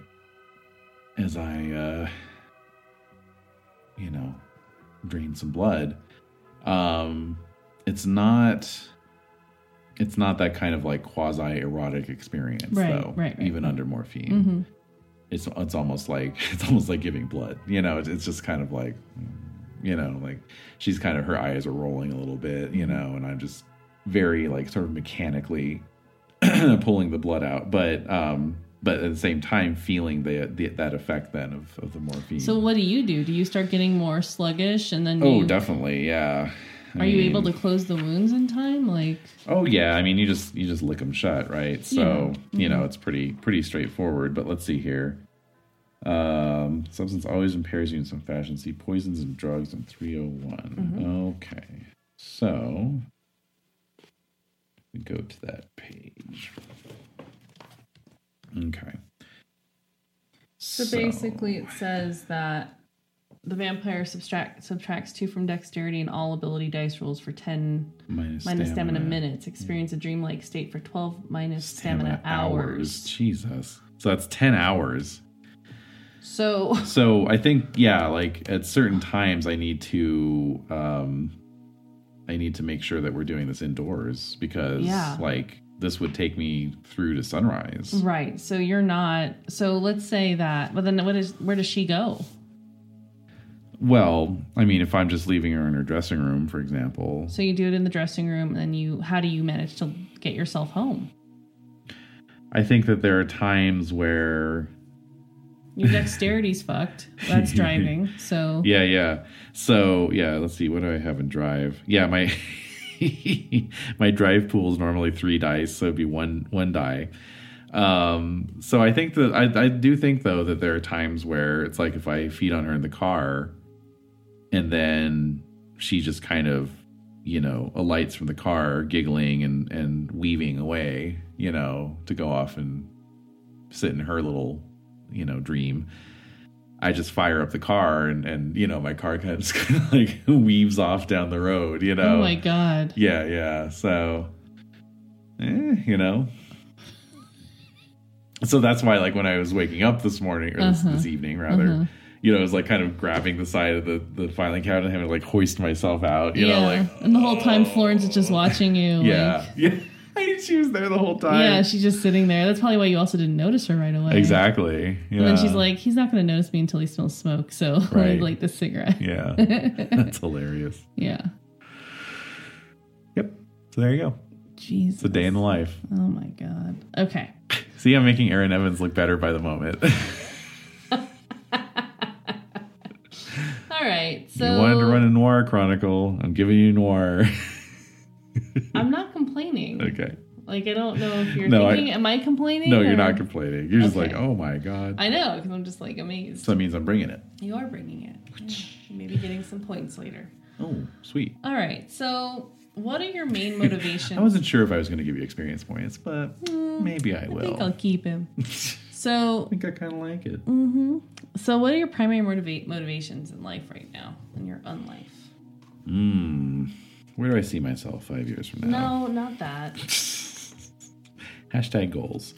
Okay, so you're taking back the experience points. Mm-hmm. They're already taken back. God damn it. Okay, so what are my goals? What are my primary goals? Motivations? What are my motivations? Motivations. Do you want to do some story goals? Do you think that would be helpful for this? Yeah, there's actually a goals section right here. So, what are you talking about on here? What on my deluxe 6-page character sheet that has every single thing I could possibly want except for space for contacts. Makes zero sense. Okay, what motivates Lucky? Motivations, huh? Yeah, that's a good question. Mm-hmm, I know. That's why I asked. Oh my God, I've never thought of this. Yeah, no, I think survival would be the motivation. Why do you want to survive? What drives you? So, what drives me is knowing what waits for me on the other side. Ooh, so all of your necromantic adventures, what do you think waits for you on the other side? From everything I can gather, not a lot of good things. Oh, really? Yeah. It seems like most spirits, most wraiths, if you will, are pretty unhappy. Yeah. And then some of them, over time, will disappear, never to be heard from again. Ooh. So that's chilling. Mm-hmm. Now, I think being a good Catholic boy, growing up, perhaps my personal theory on this is that the spirits that I can communicate with are those who are trapped in purgatory. And that the ones who disappear are going one way or the other. But my, personal belief is that as a member of the undead who didn't exactly live the most virtuous life while they were alive, right? I am damned for sure. Right. I'm definitely going to hell. So I'd really rather not, I'd really rather continue this existence as long as possible and not go off and be, subjected to purgatory and then go to hell.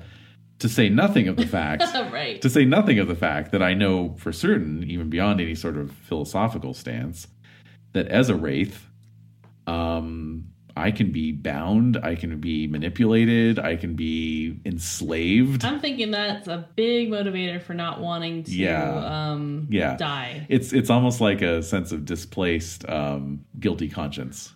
That's where my conscience lives. Right. Is in this notion of what can happen, what necromancers can do to wraiths, basically. Very true. Yeah. Very true.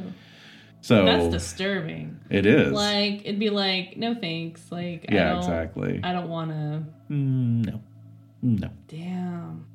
Because I'm not entirely sure that were I to become a wraith, were I to die and transcend and become a wraith, that I wouldn't just be immediately targeted by some of my own, criminal buddies, basically. That's right. Yeah, because they know me, they know what I look like, they can call me up. Yeah. And then be like, okay, get in this tiny little model coffin. Yeah. No, there you go. Yeah. We're going to bind you in here and then use you as a source of power. That's disturbing. So, that's creepy. Uh-huh. Huh. No relief. No respite from the creepiness. So you just have to keep moving forward. Like, you can't That's right. afford to die. You can't afford to get a final death. Yeah. Because it won't really be final. Yeah. Because that. I'm definitely not the ennui-soaked vampire who's like, is this eternal torment worth it? No. No, it's like in fact, I probably willingly signed on to be a vampire because I'm like, I cannot die. I'm terrified of death. Oh. I don't like death. I don't like loss, Right. So, yeah. Okay. So you're thinking about all this as you are... but I should have some story goals. Yeah. So you're thinking about this as... as I'm listing my story goals. Can I please run this? Go ahead. So you're thinking about all of this as you're looking out the window of what the night holds for you and what you want to get done. Because Florence has laid this before you. Some opportunity to work on some stuff. It's a job, essentially, among other things. So, with that being said, what are your story goals? Okay, so I want to run Sister Bliss out of town.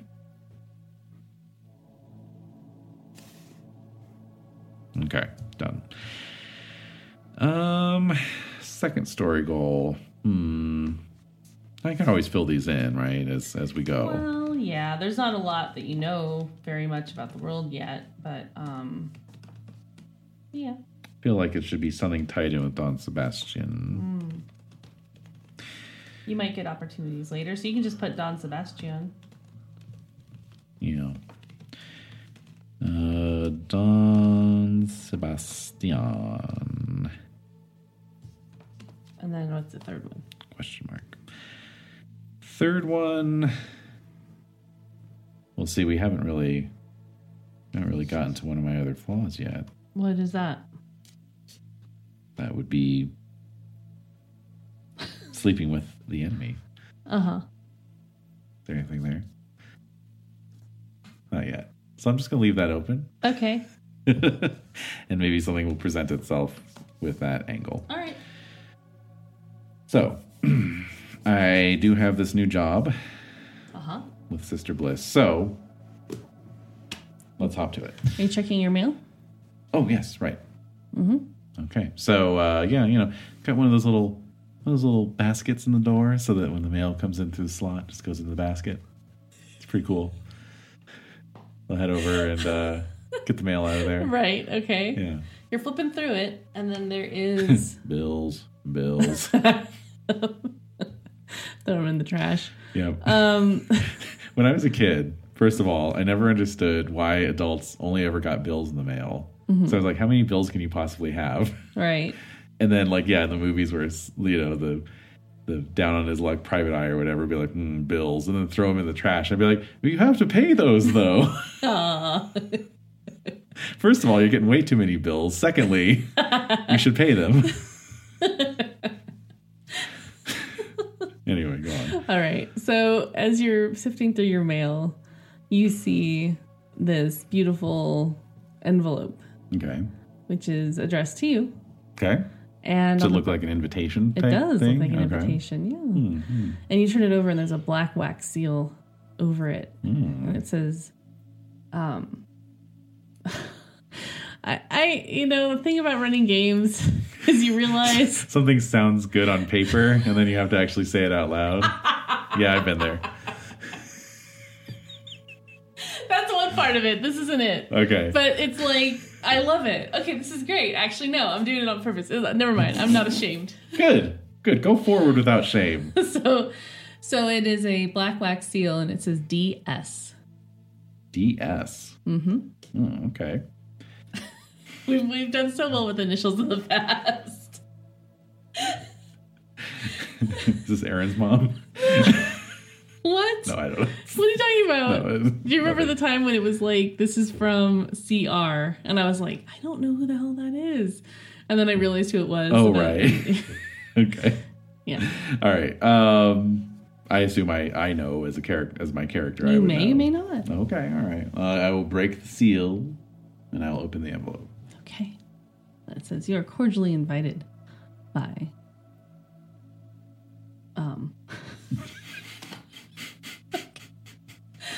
Spit it out. You're cordially invited by the Drazzle sisters to a party. I love it. At the Biltmore in Beverly Hills on September 16th, 1922, 10 o'clock p.m. Okay. Come as you are. Mm. And then there's like a little black bat at the bottom. So it's like this beautiful ivory, creamy paper. Okay. And then a little bat. And then the DS is at the top as well. Of course. May have been Don Sebastian. Also, I gotcha. the Drazzle sisters. Okay, I got you. Yeah. And right. Yeah. Okay. All right. And do I know who the Drazzle sisters are? Oh yes. Okay. You do. Please illuminate me. It's Abra and Zita Drazzle. Ooh. And they throw many parties. In addition to Don Sebastian, they'll sometimes do party collaborations where they will throw parties together. These like elaborate masquerades, or just they'll have different party games and scavenger hunts and all different types of chaos and faffery and fuckery. And so again, mortals and K-Knights alike are usually invited. So they're having one of their just, every other month massive party. Cool. Yeah, usually there's more of a theme attached to these invites, but this one's fairly vague. Yeah, well, it's September. They'll do their big Halloween bash next month, Exactly. All right. This is a pre-party. Right. This is the warm-up. A pre-party party. Uh-huh. Mm-hmm. Okay. So you've been invited. Whether or not you want to go, it's up to you. How long is that from now? It's the 16th. How many days till then? Oh, it's the same day. Oh, it's tonight? Yeah. Oh, jeez. Yeah. Maybe give a guy notice. Yeah, no, that's fine. I'll go. You don't have to. No, I'll suffer through it. Oh my God. You don't have to go. I'm going. Maybe I'll see Sister Bliss there. Oh, maybe she'll show up. Maybe she will be there. Yeah. I don't know. But you've seen her before. So what are the other things that you remember about Sister Bliss? Well, that's an excellent question, and I'm glad you asked. You can't story game me too much here because What? I'm gonna turn this into a dice roll. Yeah, no, it's fine. All right. So how about intelligence plus investigation to recall details? Let's do that. Okay. Yeah, I need a character sheet in front of me. I'm sorry. This isn't even funny. What? You need a character sheet in front of you because it isn't even funny. No, it's stupid. All right. Okay. Cool. Difficulty, madam? I will say based on vampire lore, right? I do. So that takes a bit of the difficulty away. It does. So I'll say difficulty 5. Perfect. And remember, there's a handy little table on your GM screen there too. I often look at myself. Right. Okay. Ooh. Oh. 4 successes. Oh. Fancy that. Cool. So let's see. So Okay. that's Sorry. Yeah. Oh, so with suddenly you have 4... something to say? Okay. Suddenly, yes. I've been so quiet this whole time. So with 4 successes, what do I remember about Sister Bliss? Mm-hmm. Okay. I don't know. What? Am I just making things up, or do you want to give me like 4 things I know about her? four quick things you should know about Sister Bliss. Little listicle article, you know, with a GIF attached to each one. Exactly. No, I'm gonna say that there's 3 things that you know. Okay. And this is collaborative. Sure, of course. You're helping me tell the story. That's fine. So whatever details I can fit it in. Okay, all right. So to speak. So what do I know about? So you've established that she shows up at these Don Sebastian parties and other parties. Yes. And I've always found her a bit creepy. Yeah. And she always wears a nun's habit. She does. So we know these definitely things. Roman Catholic. I mean, she reminds you of like the nuns that you'd see around Yeah. Mexico and stuff. Right. It's weird. Okay. Sister Mary Joseph and that kind of thing. Sure. All right. So what I know about her, let's say, how about if I give you like a generic thing and then you can fill in the details? Uh-huh. So I know her neighborhood, right? Like I know where she's normally, her domain. Let's put it that way. I know her domain. I don't necessarily know where her haven is. Yeah, so her domain mostly is in the hills. Like the Hollywood Hills? Mm-hmm. Okay. Okay, good. That's good information. Hollywood Hills. Yeah. I have an approximate idea of her age and roughly her generation. You can tell that she is very old. Mm-hmm. You know. Well old. Yeah, but she doesn't look old. Sure. Her face is kind of She's weirdly been around for a ageist, while. but you can tell based on other elders you've been around, she gives off that same sort of energy. Ooh, almost an elder. Yeah. Or is she an elder? Okay. So elder, question mark. Mm-hmm. Okay, so probably a higher generation than me. Mm-hmm. And which is not good because then I can't use my dominate on her. She might be, but she's giving off that energy. I'm not going to bank on it. I'm not going to bank Right. on that I can use my Right. dominate on her. Right. One last thing is, let's see, what would be good to know? How about I've seen one of her disciplines in action? Yeah, for sure. So let's get into that really quickly here. It feels very powered by the apocalypse. Choose 3. Choose 3 things you know about. Okay. Okay. So you have seen on a couple occasions that when some vampires, like some Kenites, have kind of gotten into a frenzy state, that she's been able to basically calm them down enough where they're no longer in a frenzy. So they've gotten into a really hyper frenzied state. Like at one of these parties. Yeah. And then she was seeing that things were kind of getting out of control, or she would like take them away. Right. But before she would take them away, she would like calm them down where basically it's like they were no longer in a frenzy. Wow. Okay. Yeah. I mean, that doesn't seem like a bad thing at all. But I will say that usually during those situations, like she would take them, you would see them take the Kenite away, and you never saw that Kenite again. Sure. Yeah. Like ever again. Like you Right. never saw them again. Right. At the party, at a different party, just hanging out. Okay. All right. Well, I mean, she does creep me out. So, All right. okay. Okay. Cool. So, here we go. And this party's at 10. And it's at the Biltmore. Where's that again? It's in Beverly Hills. All right. I guess I'm supposed to come as I am. So I guess, what time is it then? So you check the clock. You have a wall clock, I guess? Sure. Yeah, ticking away. Or a pocket watch or watch or something. Or I've got a little watch on a fob, actually. Okay, so you check that, and it says 9:45. 9:45? I guess I'll be fashionably late. Wait. Sorry. What time does the sun set around here, anyway? It says 7:15. 7:15, perfect. 7:15, so that gives me some time then. What is there anything I'm going to do with that time? That's the thing.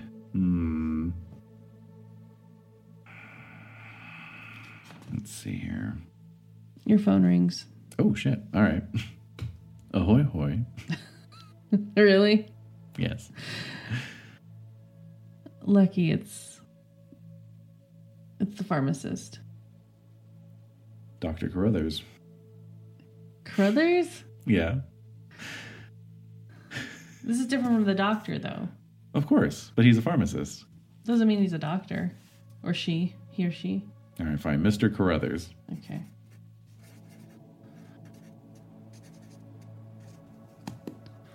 Hey, so I wanted to check in on you to see if everything was okay with the supply I gave you last night. Yeah, perfectly fine. Why? You didn't feel any different?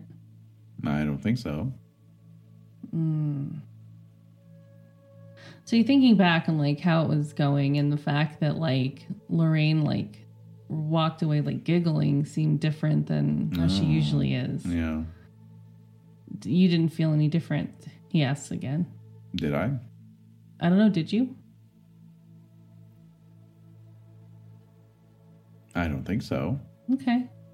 All right. Well, there was just something really, I don't know.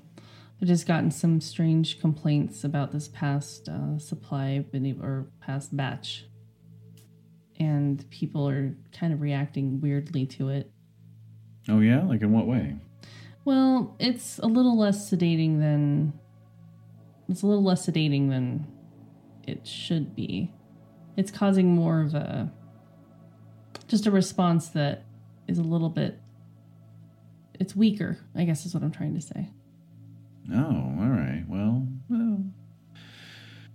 Okay. Interesting. So how many like vials do I have left, or? He just fully supplied you. Damn it. You just want to keep that in mind. I'm just telling you. Okay. I don't know. Again, our arrangement is that I will just give this to you, and Certainly, yes, of course. But I just wanted you to be aware in case you had any sort of complaints or problems. That's good to know, and I'll keep that in mind. All right. Hang up. Yeah. I will call the nightclub. Okay. Ask for Lorraine. She's not here tonight, buddy. Listen, do you have like a personal number or address? No. Yeah, well, thanks for nothing. But you do know that she lives above the club. Oh, okay. But, if somebody calls and asks for, like, they're not Sure. know. Yeah, so I think I'll head over to the nightclub first. Okay. And, yeah, I'm just looking at Chameleon again here. You spend so much time altering your mannerisms and appearance that your own sire may not even recognize you. That's tricky. Yeah. Regain a point of willpower whenever you fool someone into thinking you're someone else for your own benefit. Okay. All right, so you get to the Black Dove. Black Dove. All right. Mm-hmm. Cool. And the usual guys up at the front, allowing people in. Okay. So he knows me. Mm-hmm. Hey, Lucky. Lorraine ain't here tonight. That's fine. I'm just coming by on a different call, different reason. All right. Head on in. Okay, so now I have to sneak my way into the back. so that I can get upstairs, right? Mm-hmm. Okay. Let's see here. I've got stealth. Mm-hmm. I have dexterity. Yep. I'm going to roll stealth and dexterity. All right. Stealth and dex. Yep. All right. When you do your chameleon stuff, is that like appearance? Like, are you trying to be chameleon-like? Or are you just like, hey, I'm lucky and I'm walking around? Hey, I'm lucky I'm walking around. Independent and self-reliant. You carefully study the behavior and mannerisms of everyone you come into contact with so you can pass yourself off as someone else later. You spend so much time altering your mannerisms and appearance that your own star may not even recognize you. Spies, con artists, drag queens, and imposters best represent the chameleon. So yeah, I think what I'll do, what this is kind of reflecting is like as soon as I pass into the club, I will alter my posture and, my gait, and like not walk out into the, a bright overhead light, that kind of thing. Like just not appear the way I normally do. Okay. So that somebody seeing me out of the corner of their eye would not recognize me What would since they I'm be kind seeing? of irregular. Who knows? Somebody else, right? Okay. So I'm just kind of like impersonating some person I might have seen the other night, that kind of thing. Well, what would that person be? You gotta be specific. Oh, just some, I don't know, like some anonymous loser, basically. Okay. You know what I mean? Is it just kind of like slumpy posture? Mm-hmm, or, exactly. All right. I'm also going to burn 2 blood points. Oh. To boost my pool a little bit. Oh. Because I only have 3 dice in that pool. All right. And what would be my difficulty? Difficulty is, let's see here. This can be a 6. Oh man, I'm on fire. Ooh. 4 successes. All right. So you just like kind of slide into the club. You easily got in because they recognized you. Mm-hmm. And then you suddenly your shift, your gait changes, your posture changes, and you're kind of like look like this like older person who's just kind of walking very deliberately. Mm-hmm. Mm-hmm. Excuse me. Through the club. Uh-huh. As you head toward where the stage door is, like the little backstage door area. Mm-hmm. Mm-hmm. Yeah, and nobody's really paying much attention to you. Okay. Good. So I'll just pass on through. Okay. So there's like shuffling of people. There's just like people are getting ready to, whatever acts are going on stage. Mm-hmm. There's a variety of performers. It's like burlesque to vaudeville to like different people. So some people recognize you though, and they're like, "Hey, Lucky, what are you doing here?" Right, because like at that point I'll have dropped the act basically. Oh, you will, or did you want to maintain it? Well, I mean, with 4 successes, if I wanted to maintain it, I don't know if people would necessarily recognize me. No, they or wouldn't. not. So, okay, I'm sorry. Yeah, but I was actually kind of planning to drop it. Anyway, Oh, you were? so, Okay. Yeah. All right. It's all good. So yeah, I'll just give a little friendly wave, like, but Right. not actually answer the question. Right. So you know that there's a door at the end of the hall that kind of leads up to the residences upstairs. Okay. Do I know what particular apartment she lives in? Have you gone up there to do your thing with her? Probably, yeah. for Okay, being then you know. realistic. Mhm. Yeah. All right. That's number 3. Okay. So up the stairs I go. Mm-hmm.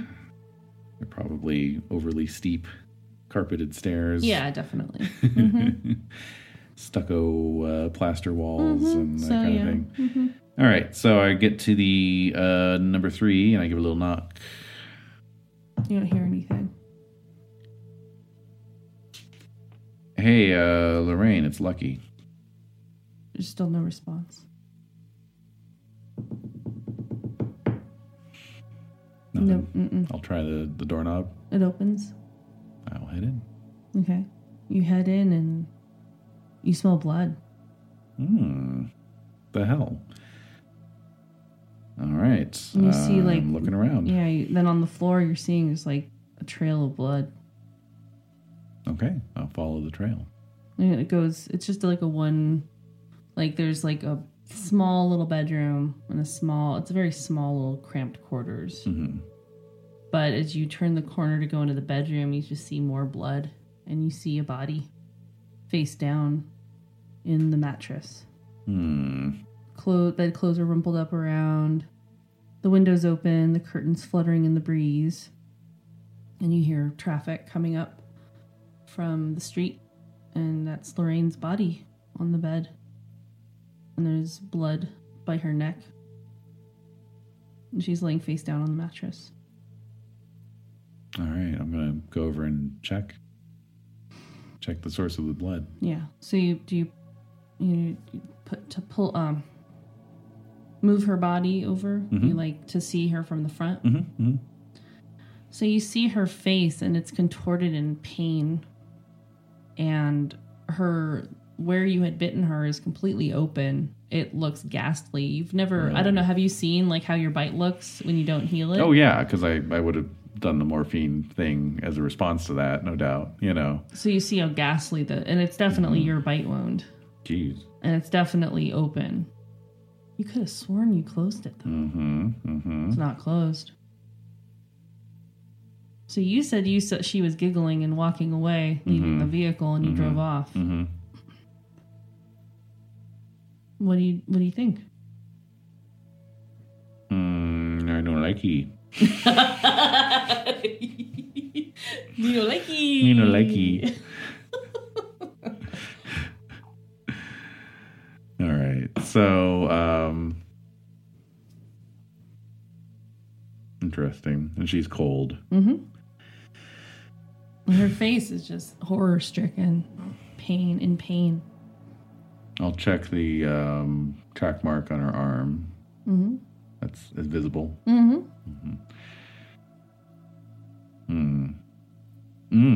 Okay. I'm a necromancer.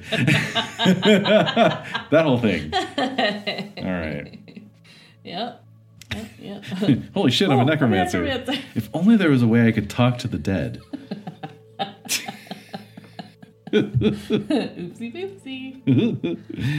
Okay, let's see here. All right, so let's review here. I have Witness of Death, which allows me... A necromancer sees ghosts as translucent phantoms gliding among the living and hears their whispers and moans. She feels the spectral cold of their touch, smells their musty hint of decay, yet one cannot mistake the dead for the living as they lack true substance and appear dimmer and less real than creatures of flesh and blood. When a vampire uses this power, her eyes flicker with pale blue fire that only the dead can see. Ghosts resent being spied upon, and more powerful shades may use their own powers to inflict their displeasure on the incautious. And then I have Summon Soul. Power of Summon Soul allows a necromancer to call a ghost back from the underworld for conversational purposes only. As opposed to what? In order to perform... I gotta bang that ghost. Ghost BJ. In order to perform this feat, and indeed most of the feats in this path, a vampire must meet certain conditions. Necromancer must know the name of the wraith in question, though an image of the wraith obtained in other ways. Oh, see, it does mention aspects here. Maybe that's where that lodged in your brain. Maybe. An object with which a wraith had some contact in life must be in the vicinity, though it need not be something of significant importance to the ghost's living consciousness. A piece of the ghost's corpse works well for this purpose, and even provides a -1 difficulty modifier. Certain types of ghosts cannot be summoned with this power. Vampires who achieve Golconda, blah, blah, blah. Okay, cool. So, but I think what I'll do first is a little ritual. Oh, okay. Called Insight. Oh, right. I want to see the last moments. That's right. So I'm looking down at her face, so I will pull her eyelid up, and I will stare into her unseeing. Oh, her eyes are open. Oh, they're open. Oh, even better. Yeah, they're kind of like dull. So with a habitual, a sigh out of habit rather than out of, remorse or anything else, I will have a seat on her squeaky mattress, and I will stare down into her vacant eyes. And all right, I'm going to roll. Okay. What's this difficulty? The number of successes determines clarity of the vision. Okay, right. So let's see here. Intelligence plus occult. Difficulty 3 plus the level of the ritual. So it'd be difficulty 4. It's pretty decent. Intelligence, and then I have 3 in occult. Okay, I've been rolling a lot of 5 dice pools tonight. Yeah. That would be 5 successes. Wow. So I get full sensory perception of the hour leading up to the target's death. All right. So you look into her cold, dead eyes, and you are transported into this completely other space. It's like you're kind of in another room all of a sudden, and you're seeing things play out in the way that actually it's interesting because before when you were doing this, you kind of saw it a certain way, but then with the advent of movies and having watched movies, you're like, whoa, that's very similar to like what I see when I kind of tap into somebody. Oh, interesting.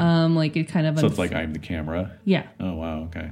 So you're like, huh, like that's weird. That must have been a surreal experience for you. So you see Lorraine leaving the vehicle. She's stumbling out, and she's not laughing. She's like crying and whimpering and trying to control the bleeding. Can't stop. It's not stopping. And she's shuffling through and bursts through the nightclub, which is very much still active. She goes through the path you took, shambles up the stairs, and is panicked and is scared, but is fumbling with her key to her door. Unlocks it, closes the door, and just stumbles around the apartment, not knowing what to do. She's panicked, but then she's slowing down. The blood just keeps coming, and she just collapses onto the bed. And just her breath gets more shallow, and she's crying in pain. And that's it. Okay, so since I get the whole hour prior to that, I assume most of it would have been like her performing and stuff, right? Blah, blah, blah, blah, blah, blah. All right. What about... So, and then we get to I show up, and then we go out to the car, and then it's like, ooh, look at what I brought, and all that kind of stuff. And then the actual deed itself, and then when I go in for the bite, do I see myself licking the wound shut? You don't see that. So I didn't lick the wound shut. You thought you did, though. Right. Weird. Yeah. What did the pharmacist say? Well, he said that the morphine has been having weird effects. So it's could be messing with my perception of reality. Okay. You're paying him a visit. What? So, let's see here. Okay, so now it is time. What? Presumably that all happens in real time, so I've been sitting there for an hour. Yeah. So now it is time to call her up. Call who? Oh, call her up. Summon her. Okay. Oh, all right. All right, so I have to spend a blood point. How many blood points? Dude. You know I started out with a full tank. Well, yeah, but... Spend a blood point. Roll manipulation plus occult. Ha ha ha. All right. That is 6 dice. Difficulty equal to 7. Or the ghost's willpower, whichever is higher. Okay. Would be unusual for her to have higher than 7, I would think. Yeah, no, I'm going to say 5. Yeah. Weak. All right, so... Rude. Hey, man, she's in a vampire's herd. Like, comes with the territory. Man, my dice, see, they've been lying dormant for so long. They're like, I want to please you, master. So... Right. Yeah, that would be 5 successes on that bad boy. All right, so what is your ritual? Oh, actually, yeah, it was difficulty 6, actually, because I'm with her corpse, but still just 5. So the vampire must know the name of the ghost, have on hand an object, provided that the target has died and become a ghost. Success means the shade appears before the necromancer as described above. Not everyone becomes a ghost. It requires a strong will to persevere in the face of death, and souls that have found peace pass on to their eternal rewards. Moreover, it is possible for the dead to suffer spiritual dissolution and destruction after they become ghosts. The storyteller should consider all these factors when deciding whether a particular ghost exists for a vampire to summon. Vampires know if their summons should have succeeded by a feeling of sudden, terrifying descent as they reach too far into the great beyond, so this power can be used to determine whether a soul has endured beyond death. While a failure means the vampire wastes blood, a botch calls a spirit other than the one sought, usually a malevolent ghost known as a specter. Such a fiend torments the one who summoned it with every wicked power at its disposal. Fun. Once a ghost is summoned, it may not deliberately move out of sight of the vampire, though it can take any other actions, including direct attack. The vampire's player may spend a willpower point to dismiss the ghost at any time, unless he rolled a botch. Otherwise, at the end of the scene, shadows engulf the spirit once more and return it to its original location. That was very fast, what you read. All right, so... No. Did you get it? I guess so, Okay. yeah. All right. So you summon. So what's the ritual? What do you do? Like action-wise, what do you do? I'm thinking about it. Okay. I have to have an object, I have to have a name. All right, fine. So I will hold her hand in this case. Mm-hmm. I'll take her hand in mine. Mm-hmm. Close my eyes. Concentrate and, just basically begin intoning her name like a spirit medium. Lorraine, are you there? Answer me, Lorraine. I compel you to appear before me. Mm-hmm. Answer my summons. Mm-hmm. So you hear this, you basically hear it's like the volume is really low and then it turns up very high. It's very loud. It's like you pulled her out of a room full of people and outside the door. And so you hear like this hum of just all of these other voices. Right. And her voice kind of comes through.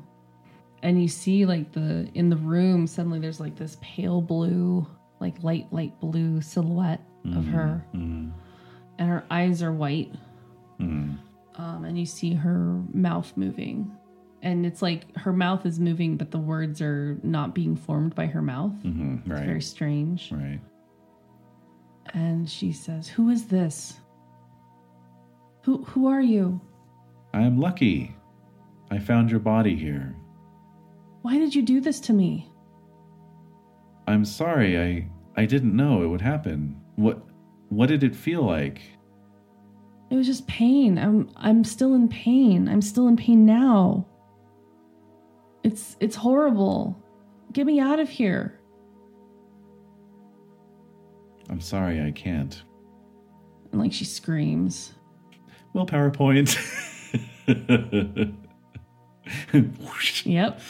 Bye-bye. Dismissed. All right. Her scream is echoing in your ears. Mm-hmm. Do you let her go? Yeah. And she's just screaming. It's horrible. It's the screams that you remember from the first night of when you were embraced. Mm-hmm. All right, so banish. Go away. How do you do that? I spent a willpower point. Okay, all right. Yeah. Okay. But what do you actually do? Oh, it's just a simple hand wave. Okay. You cut the cord basically. Okay, and it just fades away. Yeah. Well, it's like it gets like I said here, it gets engulfed in shadows. Yeah, so it goes back into the shadows of the room, right, basically. Right. And the curtains fluttering, and it was like this pane of glass that would open out, and it just flaps against the wall outside. Yeah. Yeah, breaking one of the panes of glass inside of it. Yeah. Okay. All right. Well, speaking of that window, I will take a peek out. Is there a fire escape? Nope. Yeah, I'm up on the second floor. Yep. Any drain pipes I can climb down? Mm-mm. Mm-hmm. It's flat. Good.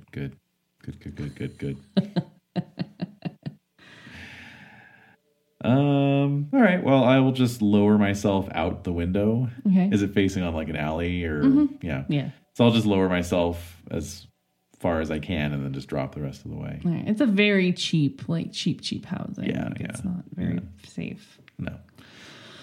All right. I will set the room on fire and then I will. So you leave. Yeah. Okay. And so your feet hit the ground in the alley, splashing in some water. I hope it's water. Yeah, well. And my shoelace was untied. Where do you go? Where do you go? All right. So that's your car. Yeah, I'll kind of gather my gather myself and how are you feeling? Straighten my tie. Yeah, how are you feeling? Not great. So, all right, next destination is the pharmacy. Oh, okay. I take it it's a night pharmacy. That's why I picked this guy. Right? Yeah. No, it's definitely he works late. Mm-hmm. Mr. Carruthers works late. Mm-hmm. And he so he has a little you see the outside of the pharmacy. It's a couple blocks away. Yeah. And it's basically like a mint green exterior, painted mint green. Classic. The glass is frosted. It has like the mortar and pestle like Mm-hmm. pharmacy symbol on it. And it's I don't know, Bunker Hill Pharmacy. Sure. Yeah. And there's a back door that that's where they get deliveries and stuff like that. And that's usually where you access him. So how did your relationship start? Oh, I was looking for a night pharmacist, and initially it was just me dominating him into giving me morphine. Mm-hmm.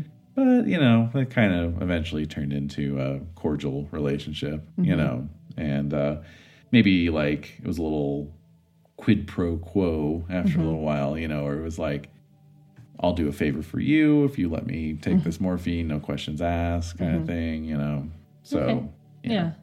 So you've done a couple things for him. Yeah. He found out I was a private eye, so he's like, hey, could you, follow my wife around or whatever, And she wasn't doing anything. Right, exactly. Yeah, it was totally benign. Right. Turns out she was just a member of a ladies' sewing circle. Yeah, exactly. Didn't want to tell you. Right. Very simple stuff, Yeah. So you head to the back door? No, actually, I'm going to go in the front this time. It's closed. That's closed. Mm-hmm. Oh, so he just works nights mixing and compounding stuff. Compounding. Yeah, okay. All right, well, in that case, I'll go around. Okay. I had visions of storming in and like dominating a customer and telling them to leave. Leave now. Oh, I'm sorry. It's okay. I should give you more opportunities to do that kind of stuff. It's yes and. I know, I'm sorry. I'm kidding. All right, so yeah, I'll head around to the back. I am going to still storm in though. Yeah, of course. Yeah, it's everything you just saw. I mean, you can still hear her screams. I probably still have some blood on my hands, actually. Yeah. Mm-hmm. So I'll storm in. Okay. Where is he at? He's just at his table and he's mixing a solution and So I'll just come right up and put my hands down on the desk and be like, I need you to analyze that morphine. Okay, so Mr. Carruthers, he's like a short guy, glasses, kind of like just kind of a nebbish. I guess nebbishy so. man. Yeah, he's just kind of quiet and kind of, sciencey guy. My sciences. Keep going. So yeah, he's kind of a short guy, glasses, kind of like a Rick Moranis kind of guy. Oh sure, yeah. What are you looking for? I dropped a dice. It's fine. Oh Doesn't no! matter. Uh-oh! Wait! Uh-oh! Note to self: to find later. It bounced off my foot. God only knows where it went. I don't know where it is. Okay. Okay, so he's kind of like, ooh, startled. Yeah. Like, what the hell, Lucky? What's going on? Okay. I did experience side effects from that morphine. It messed with my mind. What are you talking about? Things that I thought I was doing, I wasn't doing, and I was remembering them differently. Okay, I there's nothing psychoactive in this mixture. So I'll grab him by the lapels with my blood-stained hands and be like, somebody's dead, Carruthers. He's scared. Yeah. So how much of the full force of your beast-likeness is coming out? Ooh, I think we'll just do a little self-control. You are a vampire, yeah. Roll self-control. Difficulty, let's see here, 7. 7? I'm not hungry or anything. Yeah, but I'm going to argue you, though. I'm going to argue you on this one. You saw a bunch of stuff. You're scared. You're freaking out. Can we do 5? Can I bargain you down to 5? No, 6. All right, fine. What's humiliation, just out of curiosity? Humiliation. For the frenzy difficulty. Smell of blood, sight of blood, being harassed, life-threatening, malicious taunts, physical provocation, taste of blood. Yeah. Loved one in danger. Outright public humiliation is 8. Public humiliation is 8. Wow. What's the taunts one? 4. 4. Okay, so 6 sounds reasonable. He's not taunting you. No, he's not. He's legit like. No, what I'm the just fuck's your trying to problem? remember what the gauge is, Okay. like where the extremes are. Okay. Yeah. All right, so that's 2 successes. 2? 2. Okay. So I resist the beast, but I think there's maybe a little flash of red in my eyes. Oh, yeah. You know. No, I mean, you pick him up by the lapels. Definitely, right? yeah. I pull him up out of the chair. His feet are dangling. Yeah. And he's... And I'm like, a woman is dead, Carruthers. And he's like, what? Who? So I'll set him down again. I'll just say, it doesn't matter.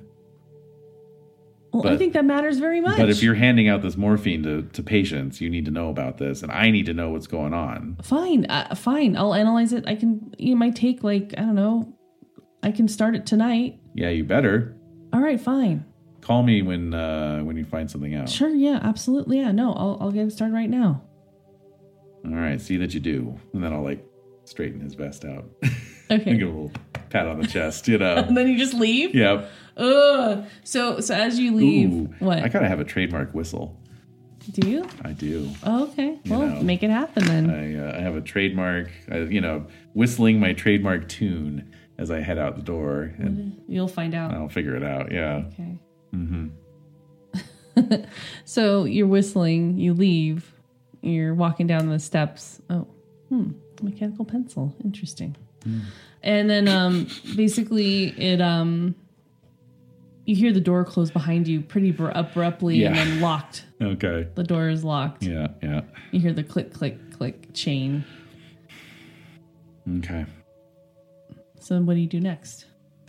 I'll check my pocket watch. What time is it? It's 7:15. It's at 9:15. Okay. No, actually, you spent an hour doing commune for an hour and a half. Yeah, that's true. I just spent an hour. So it took you at 7:30. Okay, it's 9:30. 9:30. Yeah. All right. I will be fashionably late because I'm going to head back to my haven. Okay. Wash my hands and then kind of reapply my Brill cream or whatever. Okay. Just kind of get a little straightened up. So that I'm Do you not have a showing nicer up. suit to wear? I mean, it's that come as you are, so I don't want to overdress. But what's your general look when you are in public and with K-Nights and stuff? Do you try to look a little nicer? Yeah. I mean, it's, kind of on the sharper end of usual kind of, suit and tie look, Okay. Nothing fancy though, just maybe tailored, but not high end. Okay. Yeah. All right. So you straighten up, get cleaned up, and you're taking your time. Mm-hmm. And the phone rings. Oh, pick it up. All you hear is Lorraine scream. God damn it. And I'll hang it up. Yes, I'm working on it, and then I'll hang up. All right. So is there anything you do to before you leave, in terms of preparing your haven so that when you arrive, you don't have to worry about getting... If I needed an emergency, last minute jump into the safe spot. Yeah. Do you do anything to prepare before you leave your haven for the night? I think I would pull the shades down at least, just so that it wouldn't be completely flooded with sunlight. Right. In the worst case scenario. Mm-hmm. But other than that, no. I leave the sleeping bed locked so that people can't fuck with it if I'm not there, and lock my door. Okay. I always keep the transom window shut too. Mm-hmm. Okay. All right. So you leave and drive over to the hotel. Oh, all the windows are nailed shut as well, just for the record. Oh, okay. Just so you know. Okay, that's helpful. Thank you. Yeah. Excellent. All right, so you are driving to the hotel. Okay. Right? Yep. And too many windows open. Okay. Okay. So you are driving down the street and you make it to the hotel. Mm-hmm. There's a lot of cars around, Mm. some fancy looking cars, and you see people on foot, entering the hotel. Mm-hmm. It's pretty busy. It's very newly established, but it's very nice. Mm-hmm. And you see it's just the biggest hotel that you've probably seen built here in a while. Mm-hmm. It's essentially like outside there's just if you look down on it, it's like a W shape. So there's the and then there's like there's this bottom floor all around, Okay, right. the bottom level, and then there's like three buildings, and then there's it goes in and out. Does that make sense? Got like it. a W shape. Yeah. Yeah. Yeah.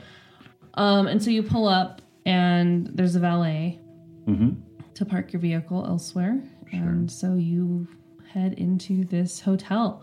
The hotel is it's all like gold and terracotta inside, like a light terracotta, and the ceilings are super ornate, chandeliers. It's kind of Spanish and like Roman combined.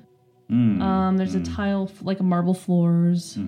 It's very ornate. There's like the stairs going up to the different floors are have a iron gate across them, but it's open right now. Yeah. There's this massive bar that you can kind of get a glimpse into as you are walking through the lobby. There's this ginormous bar. There's tons of people in there. You can smell the blood. And Don't forget it's prohibition though. Yeah, you can smell the blood. I know. They're drinking sarsaparilla. That's right. It's just a bar area, No, I get it. Yeah, the bar was built before prohibition. Exactly. So, yeah. So, you're there. Mm-hmm. You've arrived. Okay. The instructions of the invite also said that they would be up on the penthouse suites. Okay. Up at the top. So I probably brought the invite with me. Mm-hmm. So I'll just head to the front desk and I'll say I'm here for the Dorothy Zbornak party. Drazzle Sisters. I'm here for the Drazzle Sisters party. Yes, you can take the elevator all the way to the top. Okay. I'll head over to the elevator. Okay. Take me to the top, my good man. All right. Penthouse suite. So I think I'm affecting this kind of air of right. Society boy, Right. So maybe I should have a variety of different costumes. I have to think about that. All right. I'm still figuring this character out. No, totally. Yeah. Yeah, I get it. Yeah. So the bellhop's right away, sir. And then he takes you up to the top floor. Phone call for Mr. Herman. Telephone call for Mr. Herman. But yeah, do perception plus alertness. Okay, let me just make a note to myself here. If you have alertness. You're lucky I didn't make this character after we watched She-Ra in Double Trouble. No, you should have. All right, was that perception plus alertness? Mm-hmm. Oh, good. That's 7 dice. And anyway, I mean, yeah, you could start off one way and end up another. Very true. All right, 7 dice with my specialty of insightful. I don't know if that would apply or not. Sure. Good. And that is if I roll any 10s, they count as 2 successes? Mm-hmm. Right. Okay. Difficulty 4. Oh. There's my first 1 of the evening. That's crazy. All right, so... Oh, you found your other dice? No, I have a lot of dice. That would be 4 successes. Okay. So you're definitely, the bellhop's super friendly. So you're yeah, right away, sir, But you sense he's freaked out by you. He's nervous. He's fearful. Mm-hmm. Yeah. Okay. So it's a very long trip up the elevator. And you make it to the penthouse floor. Okay.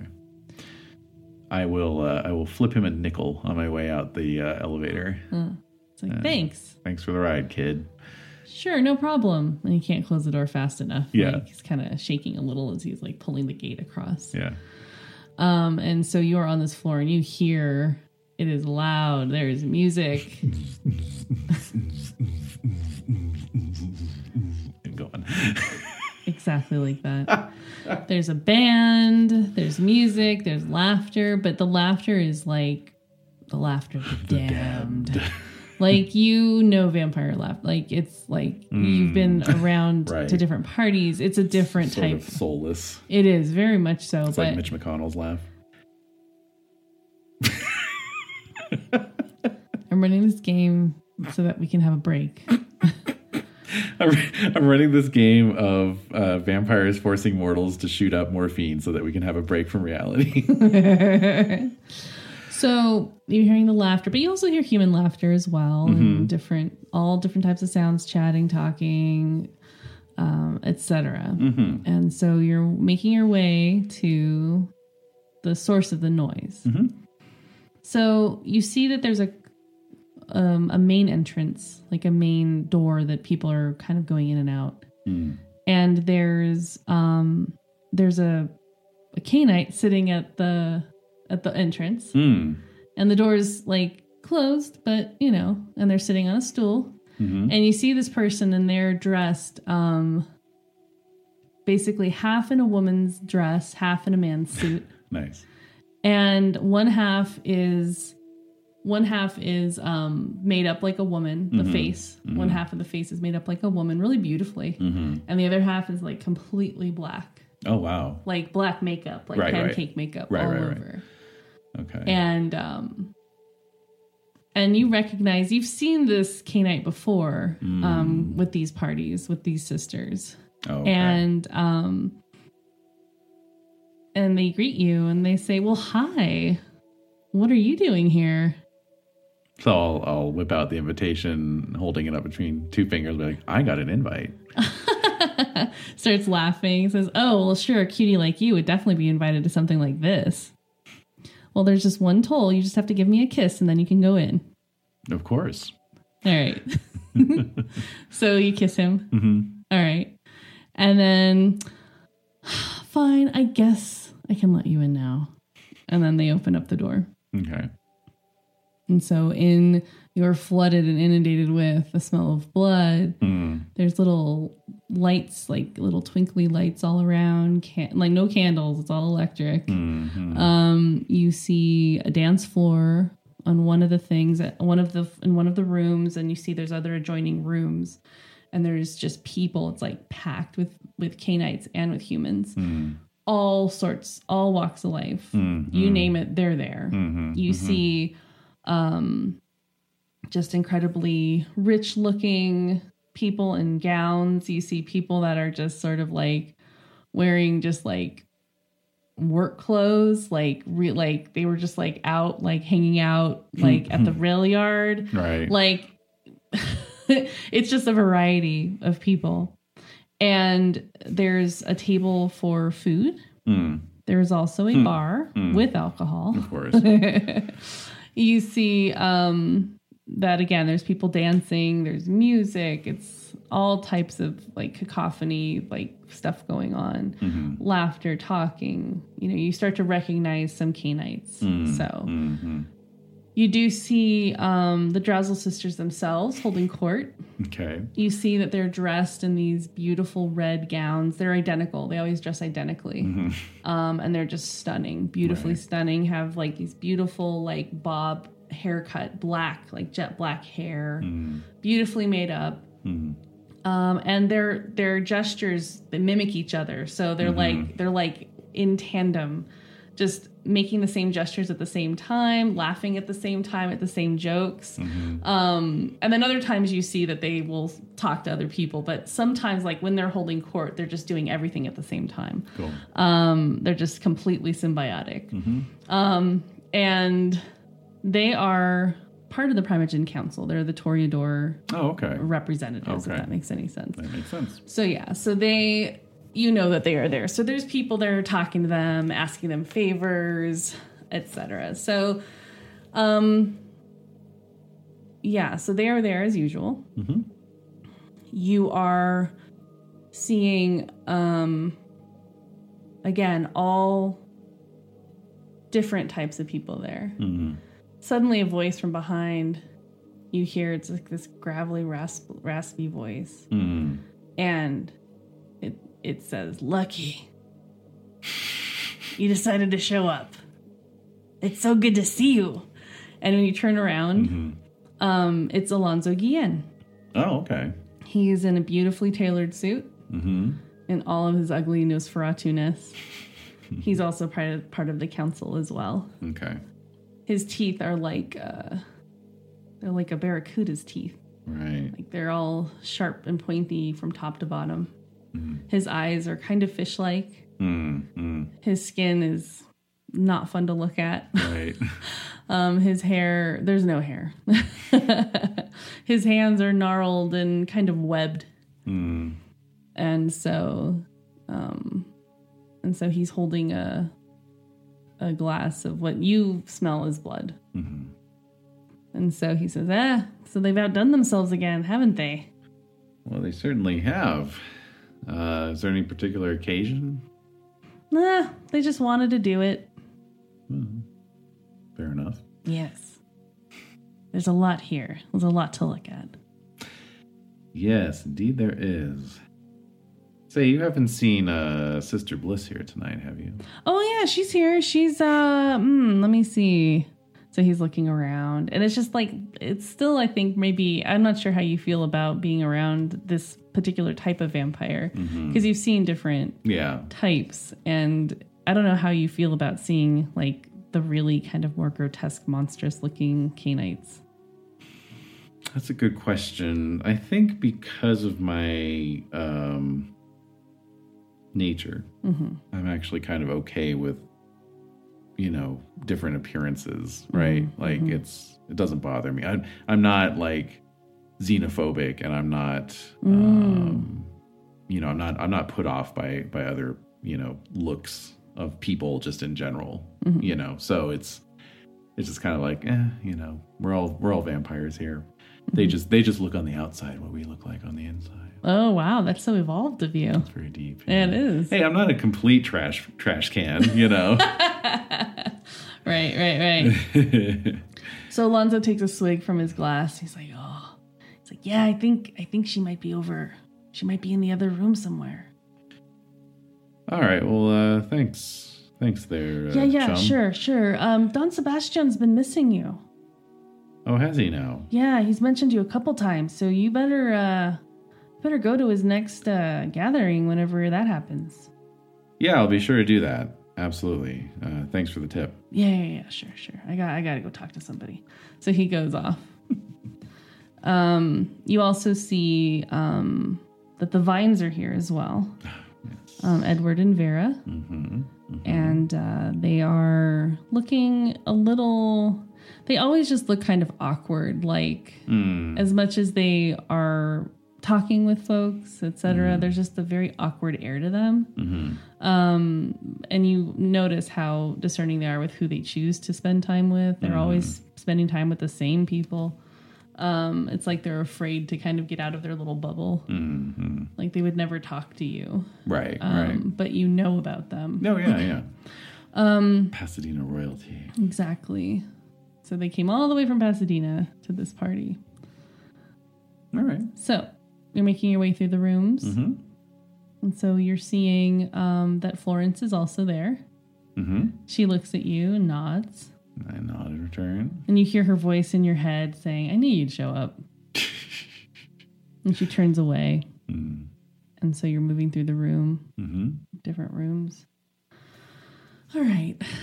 So as I mentioned, like Sister Bliss has that habit that she wears constantly, right?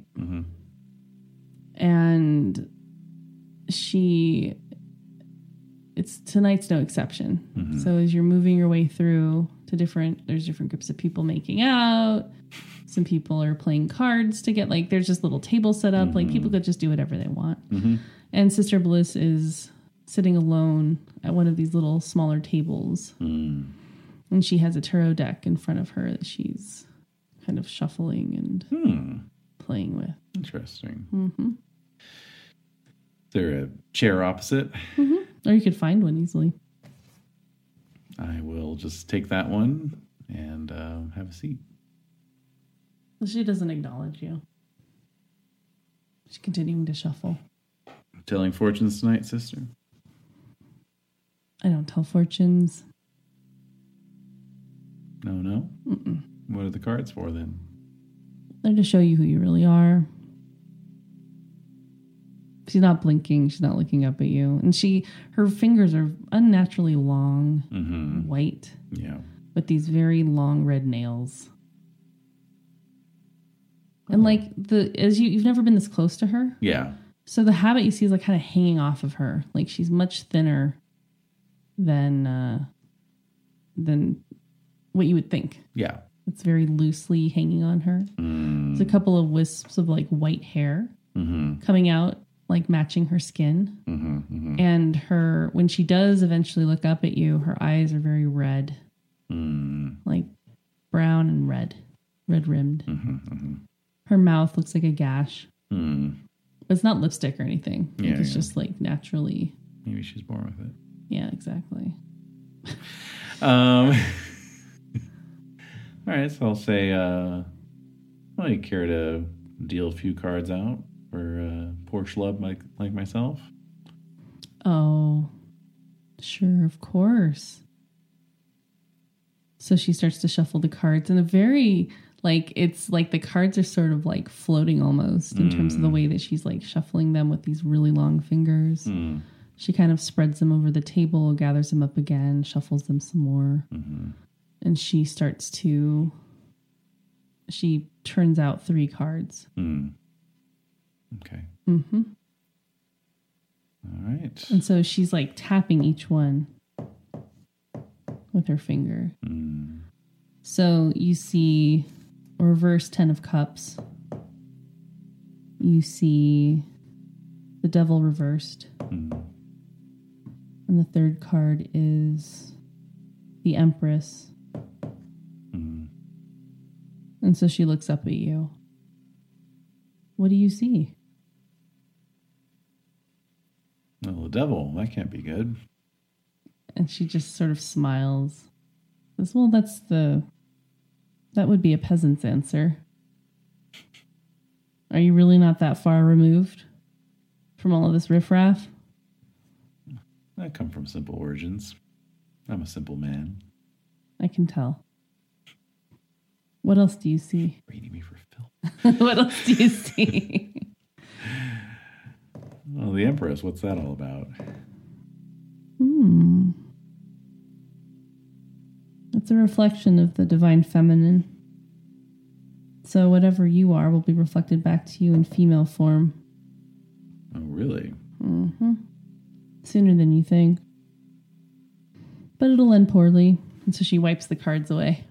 I'm just looking at the 10 of cups here. It's reversed. Okay. Oh, okay. It's like a rainbow of cups. Reversed. That's not good. All right. All right. So she sweeps them away. And I say, well, do you have anything else to tell me?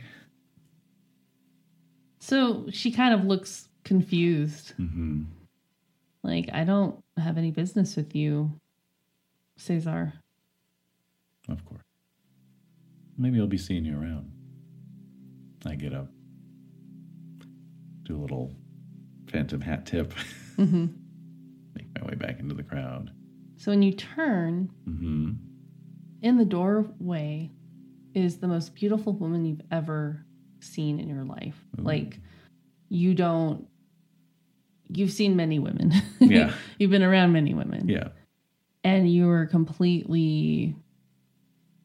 This surpasses the memory of Paloma, because I can guarantee you that the memory probably looks better than the reality of Paloma. And at this point in time, who knows what Paloma looks like, really? Well, try not to think about it, really.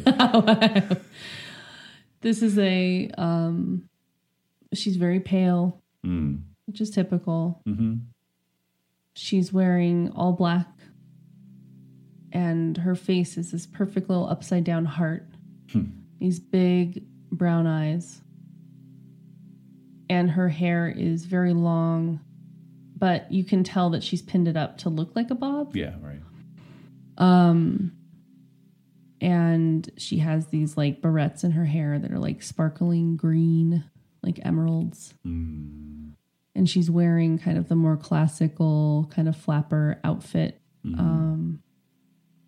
But it has like long sleeves. Okay. And she's wearing another like necklace of like emeralds, like sparkling green. And her hair is like finger waved very beautifully, dark brown hair. Okay. And red lipstick, like blood red. And she's just staring at you from across the room. Does she look particularly innocent? Oh, yes. Uh-huh. I do get a reroll for my luck, Mary. I know you do. Oh, Jesus Christ. She looks innocent. Good. That's good. All right. 2 successes. Okay. So you feel... How does that feel? So I feel like... I don't encounter this all the time, especially not here in the City of Angels. But... Or should I say the City of Devils? But I do... I'm sure I've encountered it time to time in the past. So it's kind of a familiar feeling of like emotion, like actual emotions welling up. You know, my shriveled little heart almost skips a beat if it was beating. And and I feel very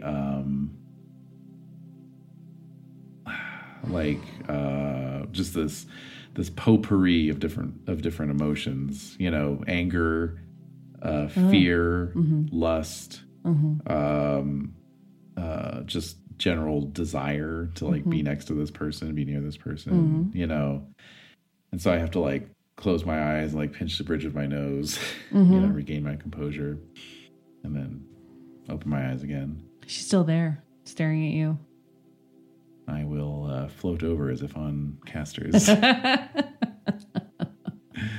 come up to her. I'll say, don't believe I've seen you around here before, stranger. Oh, I've seen you. I already know you. Do you now? Mm-hmm. Who am I? Well, this time you're lucky. I am indeed if I met you tonight. So she kind of laughs and says, yes.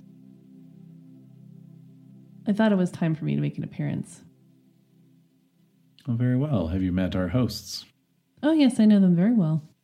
Oh, do you now? Mm-hmm. Well, I must admit I'm caught a bit flat-footed by all this. I thought I knew all the Canaanites in town.